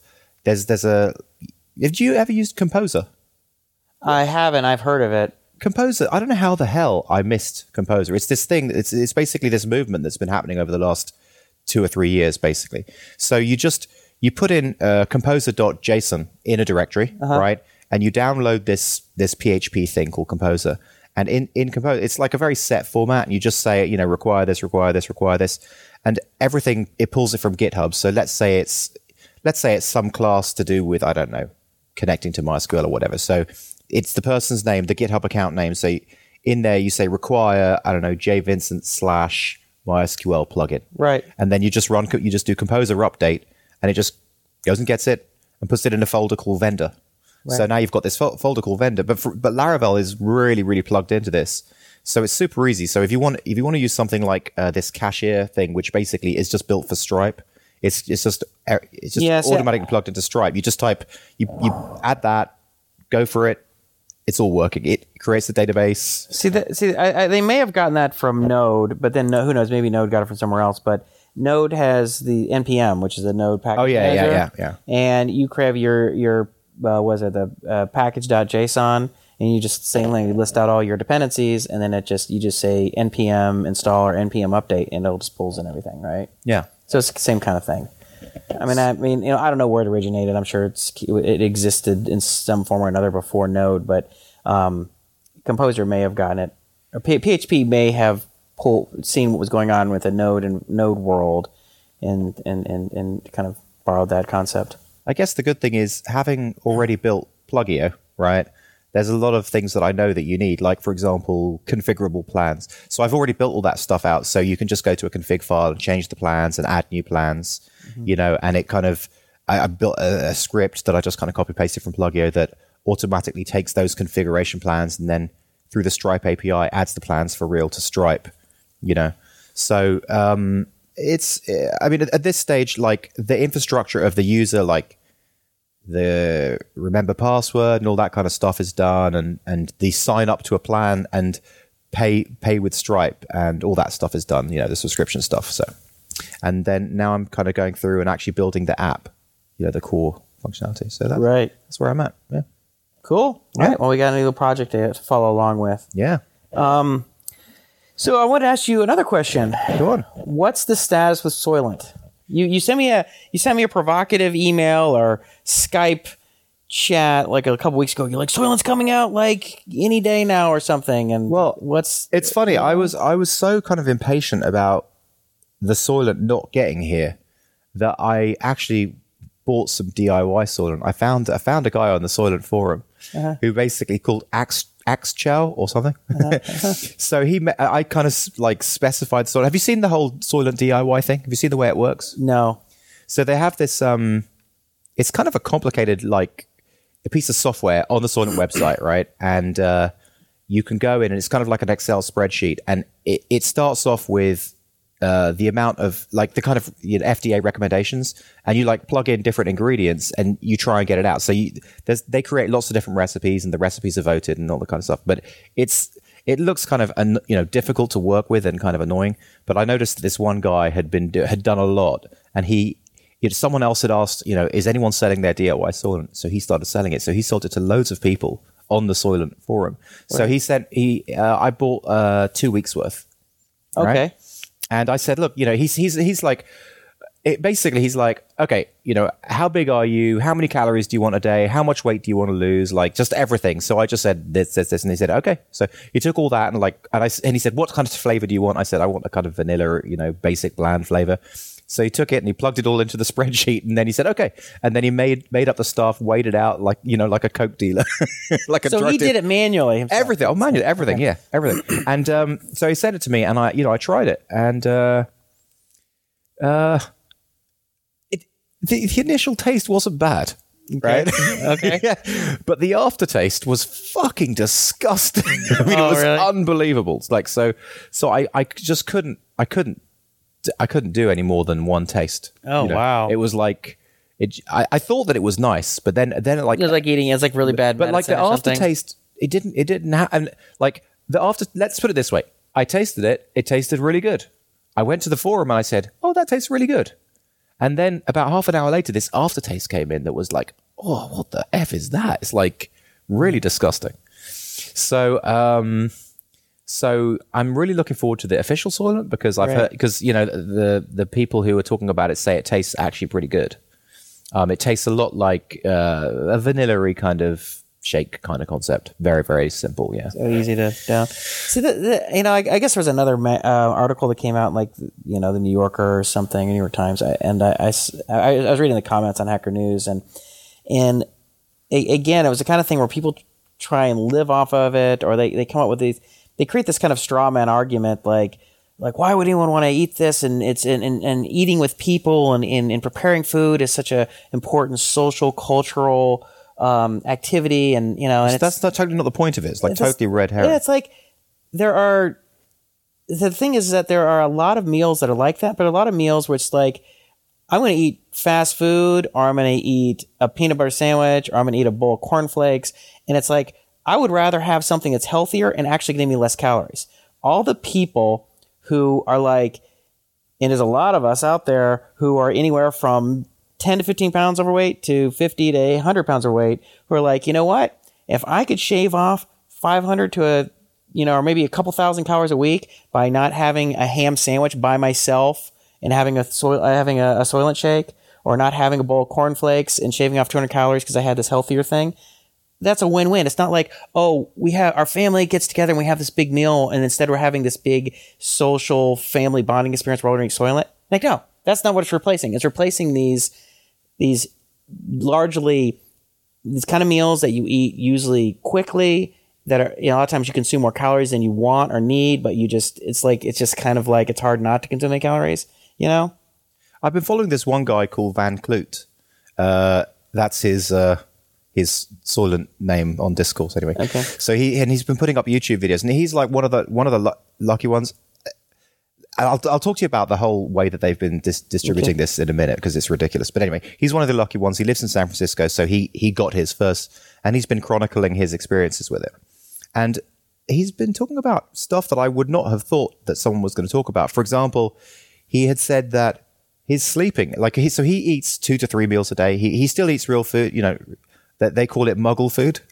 Muggle. It's a thing from Harry Potter. Like, Muggles are people who don't do magic. Okay. So anyway, he still eats real food, but he's been saying that his sleep patterns have completely changed. Like, he used to wake up groggy. He totally doesn't wake up groggy anymore. His mind is sharper, and he's just has very, very steady level energy. Mm-hmm. So it's very, very interesting for him.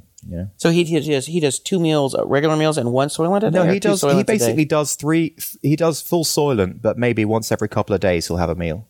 Oh, really? Yeah. See, the way I would probably do it is sort of as a weight loss thing. So if I want to lose about 15, 20 pounds. Yeah. So I'd be like, okay, and rather than going to, Chipotle and having a couple of tacos and consuming probably, 3 or 4 or 500 calories more than I should, I'll have a Soylent. I would do that 3 days. I'd probably go out to lunch 3 days a week instead of 7 days a week.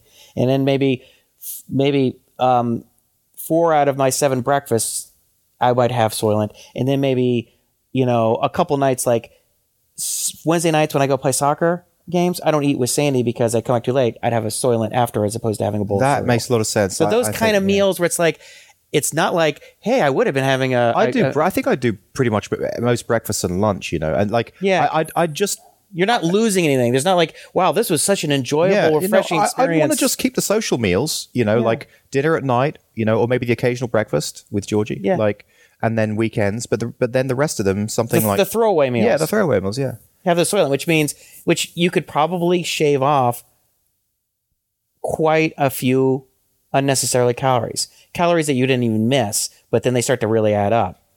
So listen to the way that they rolled this out, okay. Right? They in the Kickstarter campaign, they said you can add to it. You can add, like, there was only a month available of the campaign, but you could keep on adding.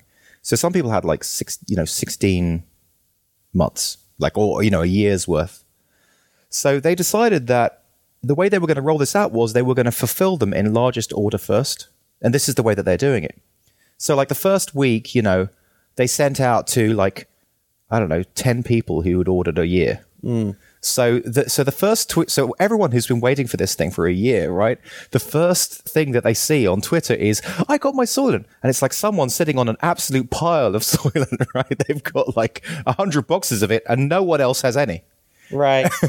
And so they kept on going that way. So think about like the stack of that, like the triangle of that. It probably should have been more people who were on the longest, been on the waiting longest, right? Well, I don't know, but like, so in other words, you know, by the time they delivered to the top 100 people, they delivered like 20,000 bottles. You know, some really, like the math of it was just kind of ridiculous. And the theory that they were saying was, well, you know, if we give to the large orders first, then we don't have to refill those people till later. But that doesn't. I mean, what you're going to give on shipping? You're going to give someone a year's worth of Soylent so that you don't have to, because they're saying that by the time they get down to the bottom, when the people reorder. Like if you just give someone a month's worth, they'll reorder in a month. So the people who'd ordered a year, they're not going to reorder for a year. So you don't have to worry about them for a year. Mm-hmm. That's just kind of it was bizarre. So they're still, even now, like after they've been going for a month pushing this stuff out, they're still working on people's orders who have ordered 2 months. They haven't got below the 2-month range. So I posted on the forum, you know, why don't they just refactor this concept? Why don't they do like a lazy load? You know, so like they know they know what their production is. So let's say their production is 10,000 units, or let's say 1,000 units a week, something small. Why don't they just send it out to 1,000 people? You know, just pick the first 1,000 people off the list and then start fulfilling them on a monthly basis. And then when they can do like 1,500, then they can send it out to 1,500. So, you know, from the word go, they would have 1,000 people tweeting about it. But the way that they did it, they had like 3 people tweeting about it. Yeah, well, I would go breadth first instead of depth first. I would say, look, we're going to refill the people who've been on the list the longest first, but just so you know, we're giving you 2 weeks worth or a month worth. But our recommendation is don't go full Soylent because we may not be able to get you a second order in for 2 or 3 months because we have to get to everybody else. So that way people can dip their toe in and be like, okay, you know, I kind of wanted to go full Soylent, but I'll just do the occasional breakfast and lunch for a while until I can get some more and maybe do it. But yeah, that way everybody can test it out and get much broader. But the way that they've done it, they've got 50,000 people mad at them. Like, you know, why the hell haven't I got my Soylent yet? I've been waiting a year, you know. And then the first tweets about it are people sitting on mountains of Soylent. Yeah.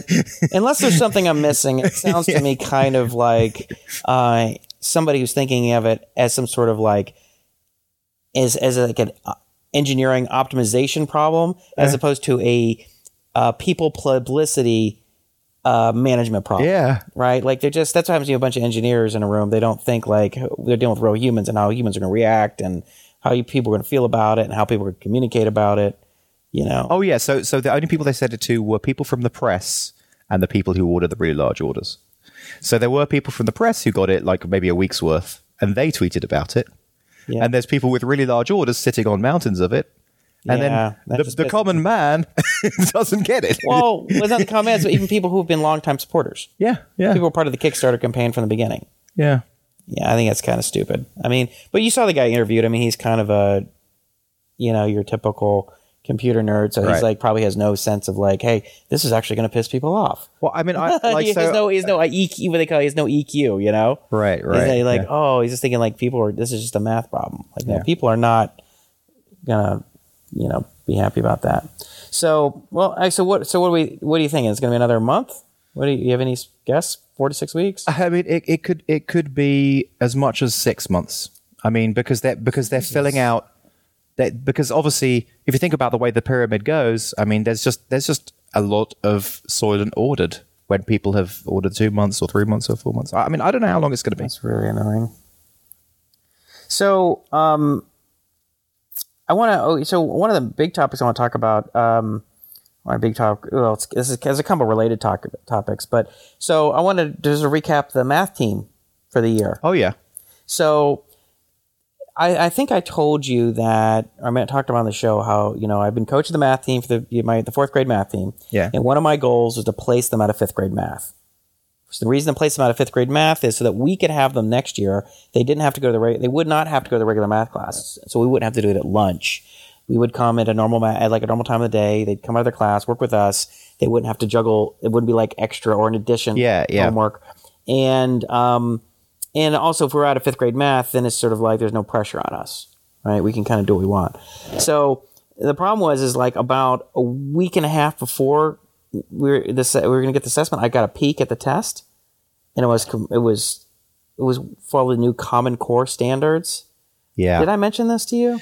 Well, I mean, I know a lot about those because we obviously have to do them for Digido, yeah. So the Common Core, I mean, you could probably say a lot about it, but one thing about the Common Core is it's sort of depth first as sort of breadth first. So before, the standards were fourth grade, you did a little bit of, fractions and decimals and long division and stuff like that. But then you did some geometry and some number theory and some probability and some statistics. So it was kind of cool. Like you got to do a lot of things. And interesting. It was interesting. But now it's just like we're going to do fractions in decimals and percentages and to over and over again, but we're going to really and we're going to put them in word problems. Because I think I don't necessarily agree with it, but I think they're trying to create mastery. Well, that's what they're trying to do. They're trying to develop a deeper conceptual understanding of it.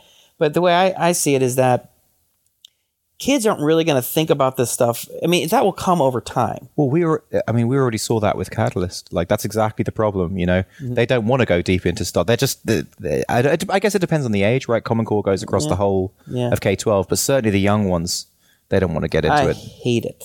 You hate it? It is so boring. Yeah. And so I looked at this, but the problem is our kids, I taught the kids essentially all of pre-algebra, all the way up through 8th grade. Yeah. Which sounds like a lot, but it's actually not that much because there's not that much material.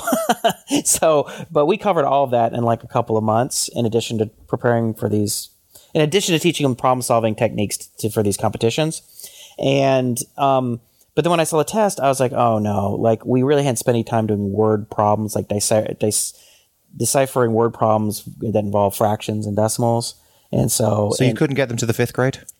So what I did is I had like 2 problem sets. So we meet Tuesday and Thursday. I had time to get in 2 problem sets, and we went over some sample problems. I tried to create. So I took a peek at the test, and I got a sense of the kind of problems. I said, all right, well, we're gonna have to be able to solve problems like this and like this and like this. And so I created those problem sets, and I sent an email to the parents. I said, listen, it's absolutely critical that you go over this homework with your kid and you make sure they understand each and every one. If they understand and can do these problems, they're going to do well on the test. If they can't, they're going to faceplant. And so anyway, week and a half went by, took the test. About half of them passed. So there was half of them got about a 78% and up. Mm-hmm. And then, so there was nobody below 78% there was a drop from 78% down to 67%. And then it was in the 60s and then lower 60s. And then I went back and I looked over the recent homework that was turned in. And it was almost like a 100% correlation. The kids who did the homework completely, and you could tell the parents went over and like the little check marks, they all got 70s and 80s and 90s. Yeah. The kids who didn't got 60s. So it was the way. And I was like, damn it. I mean, I told you guys. I emailed you 3 times about this. I said, go over. I was like very clear, very specific. And I went with the kids. So when I hand out the test, the mark to each of the kids, I said, I went from the top 8. So we, rather than like a class where like everybody's very private about what they got, I'm like, this is like a sport. This is like a game. Everybody knows your stats. So I'm not playing any games, because the kids tell each other anyway. So it's the point in obfuscating or pretending like it's sort of confidential. So I'm like, all right, Kent, got a 37 out of 40. Kent, do you work with your dad? Yeah, I worked with my dad. Yep, I saw your homework. Good job. And I went down and you could tell, and then I said, all right, now all these kids, you're in automatically next year. And the kids who got in the 60s, in the mid and higher 60s, you guys are going to have to take a test again next year, at the beginning of the year.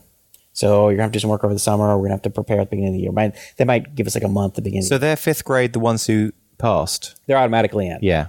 In your program? Or yes. So the school said they're good? Yeah, so I went over the test results with the gate coordinator. We actually did well compared to the regular 5th grades. Oh, wow. Even though they'd been preparing for this test all year, we still did well. And good, I prepared with them. We practiced 1 week, 2 days. We got like 2 days of practice. That's good. But I was still kind of annoyed because I thought everybody should have done better. And if I had just had like even 3 weeks to prepare, everybody would have gotten A's. 75%, yeah. Yes, I mean, no, we would. I mean, even 75% of the class would have gotten it. If we had had 3 weeks, everybody would have gotten at least a B+ or an A. Oh, okay, great. No question. I don't think. I mean, but I went down and I said, all right, now everybody was 60. I said, all right, so did you, and I went to I said, here, you got to get a 30, you got a 27 out of 40, or you get a 25 from the G study. I'm like, no, not so much. And I'm like, yeah. I said, all right, guys, so this is a good lesson. If you want to do well, you do the work. Every one of you has the natural ability. If you do the homework and you take it seriously, you'll do well. If you don't, you won't. It's, and so it was a good lesson. And we're going to have it looks like 3 kids did poorly enough that the gate coordinator, Ms. Stuckey, was like, yeah, I don't think, yeah. They can't even be part of it. She's like, yeah, I'm not sure that's, and which is funny, or not funny. Well, one of them is moving back to Korea.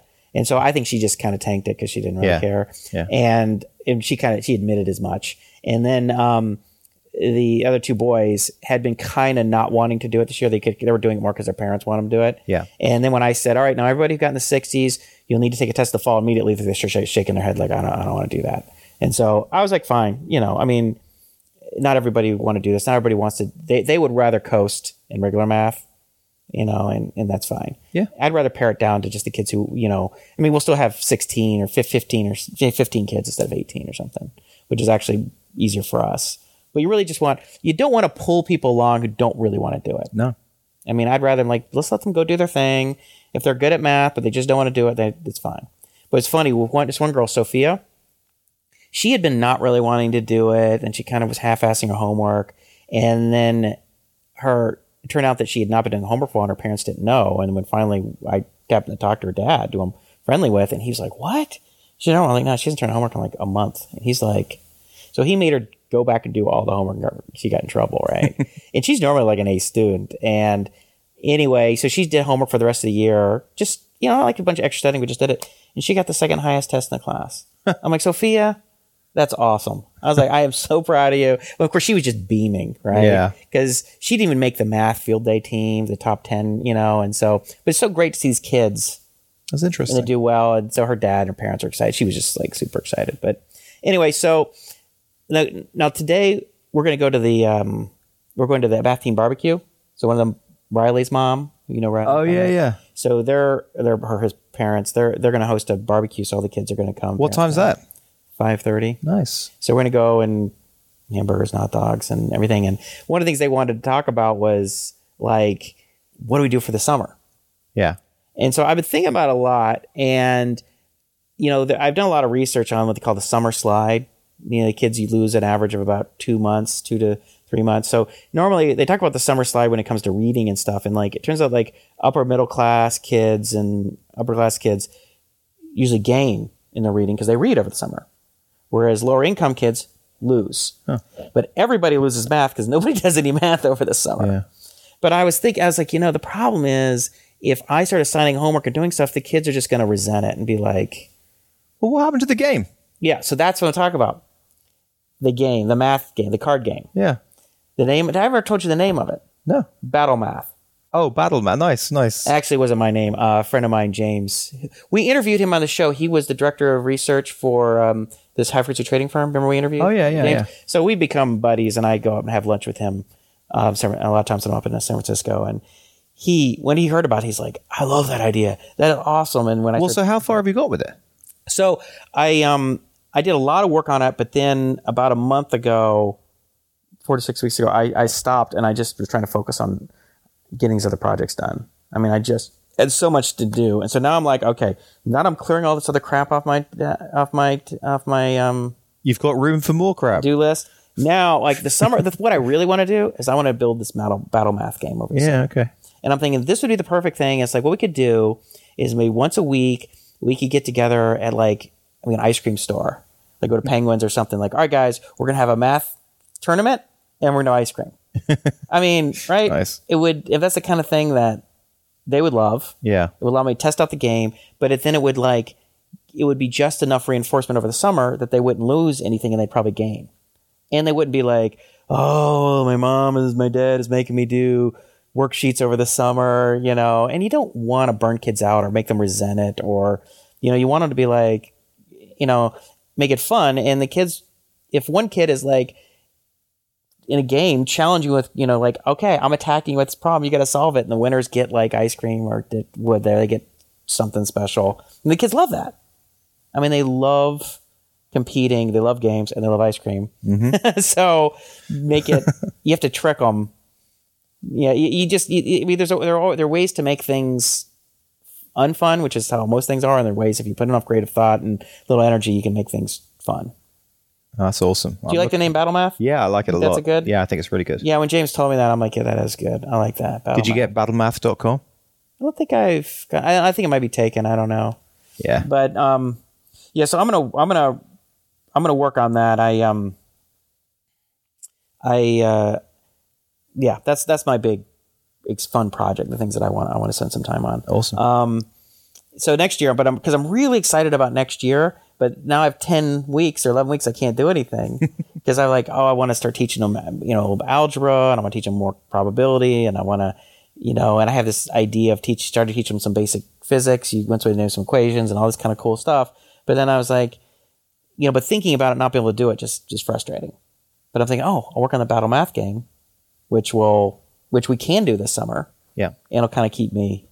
That's great. Kind of focused in on that. And then I ordered this book, which looks really interesting. It was talking about all the latest. There's these two professors from Washington University, and it compiles all the latest learning, our research on learning theory, like what works and what doesn't, like how to learn and how and it was, as I've been researching, I actually read some of their articles and stuff. And so I'm incorporating that all into kind of the stuff that I'm going to try and do. Like, for instance, we've talked a lot about like mass learning doesn't work.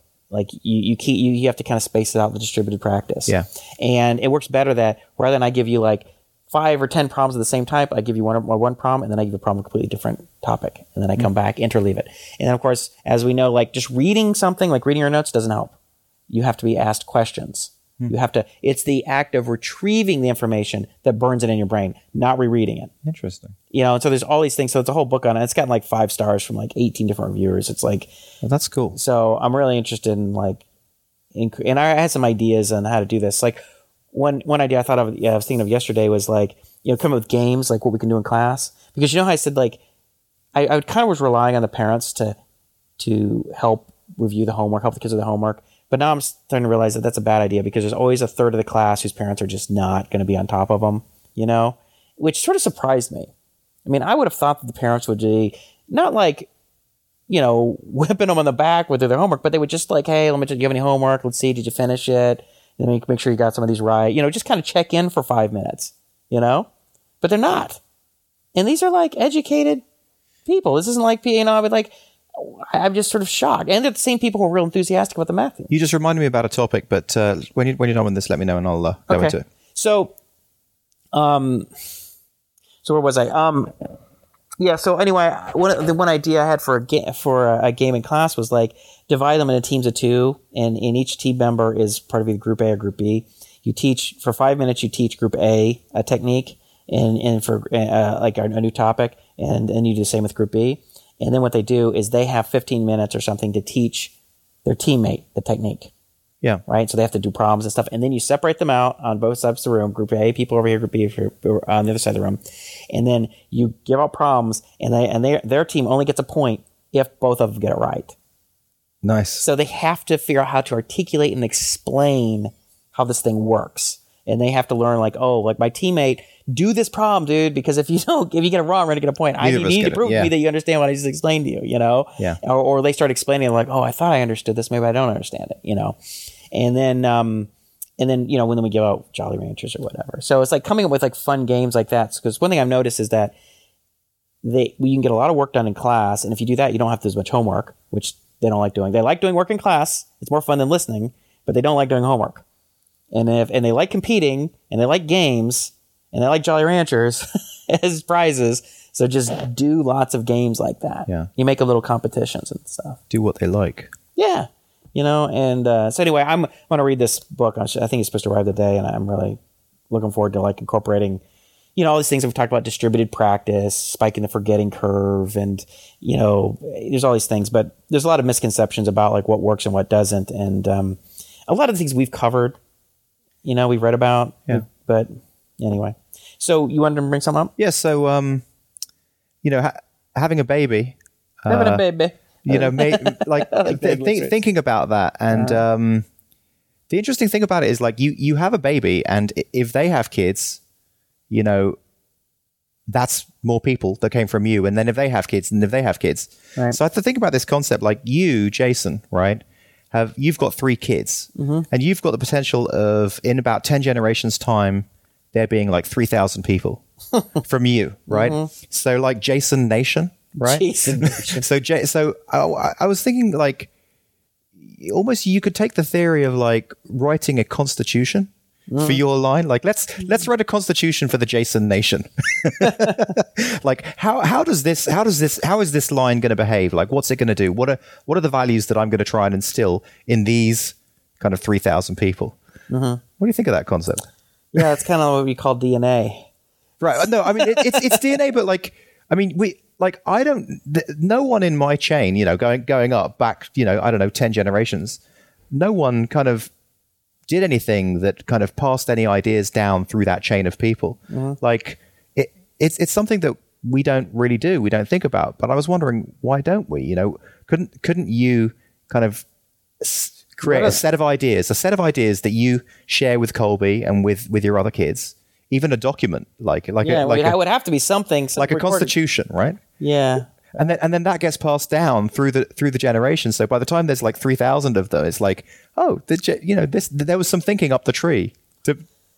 Yeah, I mean that's cute. The thing is, though, as soon as you get to a kid who doesn't care about it, then they're like, I think that's stupid. Well, that's fine. I mean, there'd be some dead they don't care there. about it. I mean, but if you instilled some game, some gamification in it, made it fun, like, if it was a good document, an interesting and fun document, it might actually stand the test of time.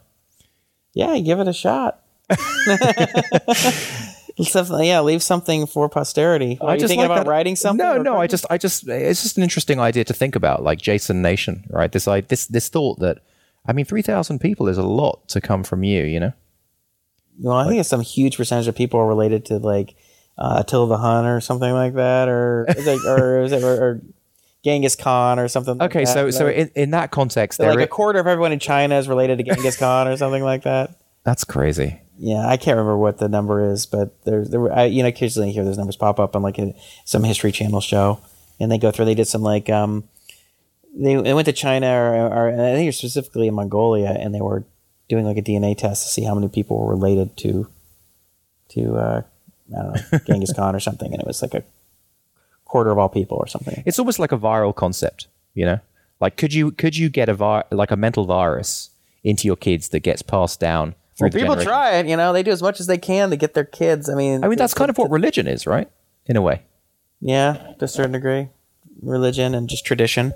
Yeah. Right. That's what family traditions or cultural traditions are. Obviously, religion is very tied into to cultural traditions. That's essentially what it is. I'd heard of one story. I don't know if I've ever mentioned this in the show, where like this is like an example of that, like where whenever they cooked turkey, they chopped the end of it off. Yeah, and then why do they do it? Why do they do it? And then finally, the great grandmother didn't have a big enough. Yeah.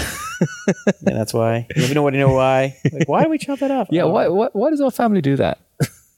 So I had a thought the other day. I was thinking about, how you always hear about everybody loves to use the Occam's razor to debunk a certain theory or argument. So Hacker News, it comes up at least once a week where someone says, oh, by Occam's razor, that can't be true or whatever, right? Because that's more complicated than this other alternative explanation, which is simpler.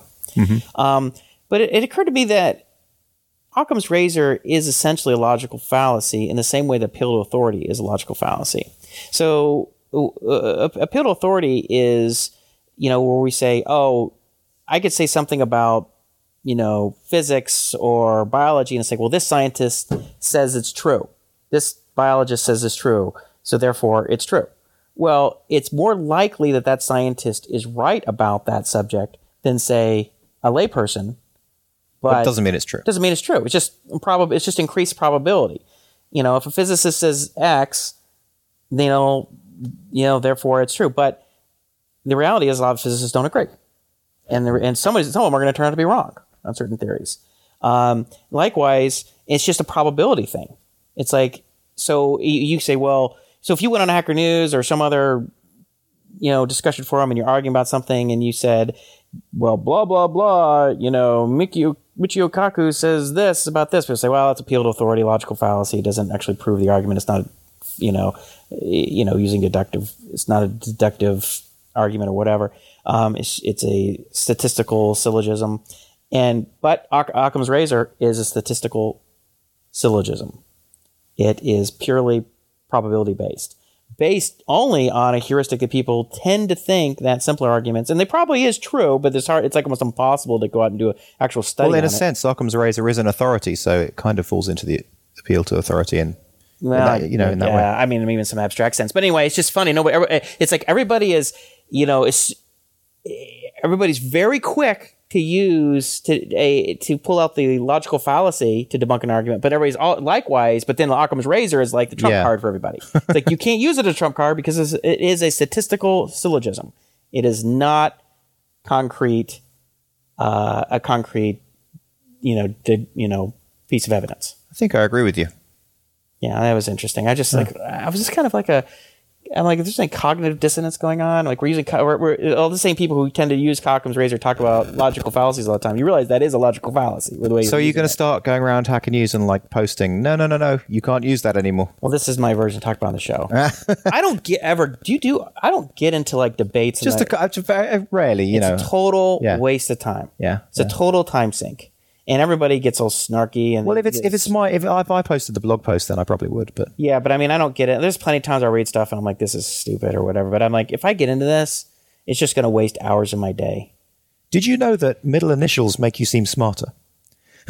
Oh, do they? Yeah. If you sign an email or write something and you have a middle initial, it'll make you seem smarter. Do mine say Jason Roberts or Jason C. Roberts? So, a European Journal of Social Psychology study by Van Tilburg and Igu.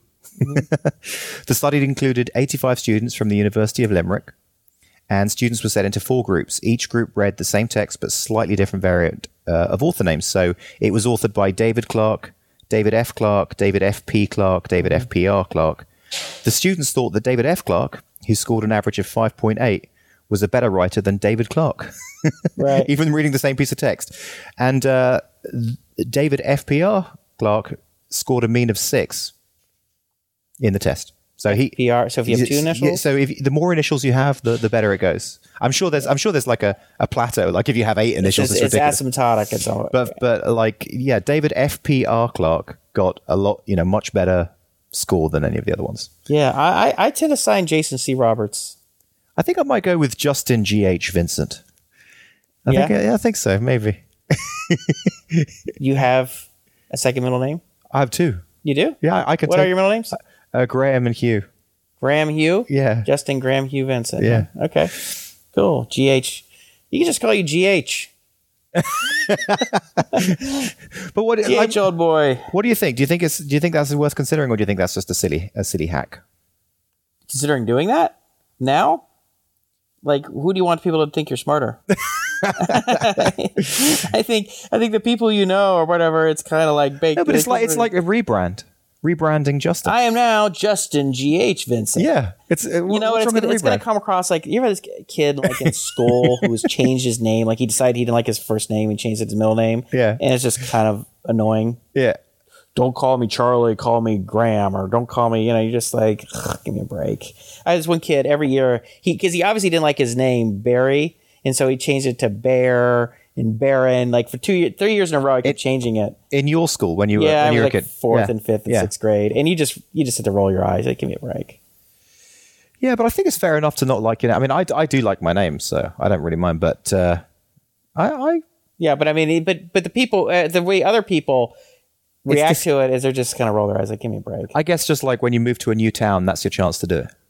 I guess.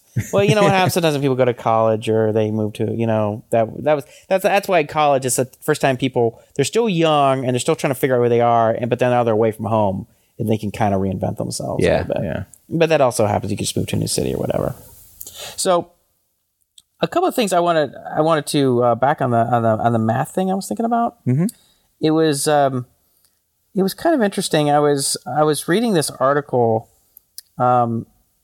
And it was talking about it was a question on like math overflow, and the guy was saying that he wanted to he liked math, but he didn't like doing proofs. He liked solving problems, or whatever. Mm-hmm. And math overflow is mostly populated by mathematicians or mathematicians in training, and the most of them piled on this one comment. They all upvoted this one response where the guy was like, if you don't like proofs, that's what math is. What you're talking about doing is just arithmetic. And if you don't understand math, then because the guy was saying that he wanted to be a math teacher, and they're like, don't be a teacher if you don't really understand math. The math is about math proofs, about doing proofs, and you're going to do damage to the kids. And it was just this really ridiculous. The theoretical version of math. But I was like, because from my perspective, I'm like, so what you're saying is the math that all these engineers and physicists do is arithmetic. So you're telling me the math that Richard Feynman does is arithmetic. All the math that puts, satellites into space, that's just arithmetic. So if I'm not approving some theorem, that's arithmetic. It's such a patronizing bullshit argument, because it's like, why didn't you weigh in? Maybe get in, again, here's my chance to respond. But I mean, and I think it was answered like a year and a half ago or something. But it's just so, it's just, and the problem is that they spend, in high school, they spend a lot of time teaching math proofs, or they spend some time doing it. And even in college. And the reality is that 99.9% of people who are really good at math still are not going to become mathematicians. They might become biochemists or physicists or electrical engineers or computer scientists or whatever. They'll kind of use it. They'll use it as a tool. I mean, math is a tool. Yes, math is a subject that has beauty and elegance to it, and there are a very small fraction of people in the world who spend time attempting to expand the world's understanding of math. But it's already this massive subject that no mathematician knows even a fraction of a fraction of a fraction of, right? And so spending a bunch of time doing math proofs and teaching people math proofs seems kind of ridiculous, which really what these people need to know is how to solve differential equations. How to do the kind of understand physics and probability. I mean, in some weird kind of way, it reminds me of bootstrapping. It's like it just seems like the practical version of it. Like bootstrapping is to venture capital. This, your version of math is to this other version. I don't know if I agree with that analogy, but I mean, yeah, it's definitely the more practical. But yeah, I mean, so basically, you're saying kind of do the parts of math that actually mean something to you right now, rather than just getting into some theoretical concept. Yeah, well, because the thing is, like, when you go to calculus, for instance, and they do a bunch of stuff with math, with the definition of the derivative and delta epsilon proofs or whatever, and people are just like, who cares? Like, nobody understands what the hell. Why are we doing this? There's nobody really explains the math, but it's not practical, so people don't understand why. They don't get it. Like, I don't really have no intuitive understanding. I don't understand why it's useful. I don't understand the practical aspect of it because it's not practical. And it's like, but a lot of mathematicians are like, well, you have to understand, it's important to understand why it's true. But it's like, when I take a class in chemistry or in physics, I don't go and reprove physics. I'll take the physicist's word for it that Maxwell's equations are right? In some way, or the chemistry, I'm going to take your word for it that the weight of, or the atomic weight of some element is that, right? To some degree, you're just going to take their word for it, right? Why do I have to prove it? Isn't that funny? Isn't it, right? Yeah. But the mathematicians are like, well, you have to prove it. And it's like, you know what? Most people are like, it's like, it's fine if you did it every once in a while, you proved a theorem to show, just as to say, this is how math works. But to spend a lot of time introducing every new math topic by going through a bunch of proofs. But isn't it a bit like the appeal to authority thing you just described? Like, that you're just getting this from an authority. So unless you actually prove it, then you don't but really know. But that's the way most subjects work, right? Yeah. Most subjects work on. I'm going to have to take the word of my teacher, professor, or this. But book. if there's a flaw in it, you're kind of screwed a little bit later. So, but math is the one subject where you have to prove everything? No, I suppose not. No. I mean, you're sort of. I mean, it's like there could be a bug in the Matrix, right? And it's like 10 levels up. You know, it's someone on someone on someone on someone. Yeah, but that's going to be resolved by the mathematicians, who then would go and be trained as mathematicians, who then check that stuff, right? It's not going to be, by some senior in high school studying calculus. I mean, someone needs to check it. Right. But it's not going to be your 17-year-old in calculus, right? You get what I'm saying? Yeah, right? I do. Yeah. It's sort of what I'm saying is it's an utter waste of time when, from a probability standpoint, if 99.99% of the people who are taking calculus are never going to become mathematicians, have no chance to become a mathematician, what's the point of wasting time doing that? No, the point that the time should be spent making them better at using tools, because some percentage of people who are really good at math are going to become engineers or physicists or more applied stuff. So by the same token, is it not worth learning machine code? If you're going to be a developer. Well, it's the same thing. It's like if you're going to be a computer scientist, it's like I'm not sure it makes so much sense to spend a lot of time doing compiler theory and predicate calculus. It's like that's done. Nobody it's not practical unless that's what you're going to go study. It's sort of. But it's still kind of. It's still kind of worth knowing. I don't know, C3 or pointers, whatever. Like these basics, even though they're not really used, it's kind of. In modern pointers languages, are much more practical. Pointers are not computer science. I mean, compiler theory is more computer science unless you're building a compiler, but hardly anyone's building compilers, so it's kind of. But you could start programming without understanding binary in the slightest. Yeah, for most part. I mean, binary is a little bit. There are options when you do bit. Sort of. I know, but I mean, you could go a career without. Yeah. So. Yeah, no. I mean, I find that. It's not that I'm saying that doing a little bit of theoretical is okay, just to show them, like, hey, oh, by the way, it's like a math class. Hey, let's talk about fractals. They're kind of neat. You're never going to use them. Yeah. It's kind of neat. Yeah. Unless you happen to be someone who does some kind of compression algorithm that uses some fractal algorithm or whatever. But it's like, but when when it's the core of the curriculum and the chance that's going to impact those people is so small, it's stupid. It's like when they talk about like expected value, like. The expected value of something is a probability that's going to come true times the payoff. And if the probability is so low, even if the payoff is high, the expected value is low. Anyway, I just find because it just so annoyed when I'm reading all these mathematicians because they were so patronizing and aggressive. And it's like, what are you guys even talking about? And you guys are so smart, but you do realize that all these people in college and high school are never going to use this stuff. And they don't care. But what it does is it makes them... But what you're doing is you're making them worse at being able to apply these tools that might actually be something that they would need to use in other, jobs. And it ain't arithmetic, I mean, differential equations is not arithmetic. It's not something you look down on. It's like something, a 7-year-old knows how to do, Anyway, so let me just see if I want to double check my notes because if there's anything I want to say. I'll just say this one I think is kind of cute. So the kids got their report cards. Oh yeah. And Colby and Ari did well. They got A's and B's, but Izzy, I've taught that she was kind of a slow starter in reading and math. She got straight A's. Oh, wow. And Sandy was like, Izzy, you got straight A's. She's like, but I'm not smart. And I go, and she's like, but you did get straight A's. You're smart. She's like, but I'm not smart.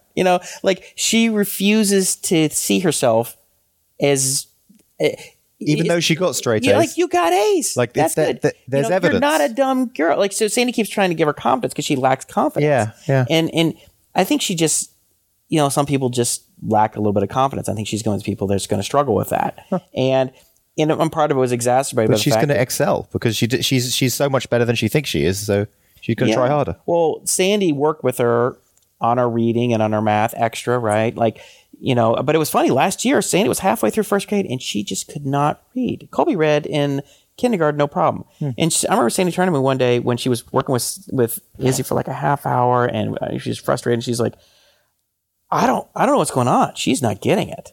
Like, I'm actually kind of worried. But it was just like she just picked it up later. And then then eventually started to click. Same thing with math. Like, she was off to a slow start and was really, and Sandy's just like, my God, like, she just doesn't get it. But Sandy got these special workbooks at Jump Math, which are really good for anyone who's. There's just no mold, right? Yeah. Well, she's like my brain, which my advisor from high school used to say. He's like Jace's brain. In Jace's brain, there's no line between total confusion and total understanding. Like, I just make this big jump, right? Yeah. And I think it's her. Like, she goes a slow start, and her brain is just all over the place, probably like mine. And all of a sudden, she locks in and she gets it. But the problem is that when you spend some time being behind and lacking confidence, then it starts solidifying in your brain that I'm not smart. I'm dumb. Yeah. And so that's what I'm telling her this summer. I'm like, I think you should work with her a little more on the third grade math before third grade starts. So when she starts out, it's like she's getting it straight away. She's like the best in the class, and she just aces it. And she needs some time to get used to being like, everyone else is struggling. This is totally easy for me to like sort of burn a new image of herself in that I'm competent, that I'm smart, that I can do stuff that I'm not. You don't want her to be like, I'm dumb. It's like I've been out of town until last night, and so we're in the car this morning. And I said, Izzy, I heard you got straight A's. That's so great. And she's like, yeah, I don't know how. That's funny. She's like, yeah, I got A's all in a row. But I don't know how. It's so cute. That's cool. I don't know. But I just thought that was kind of funny thing.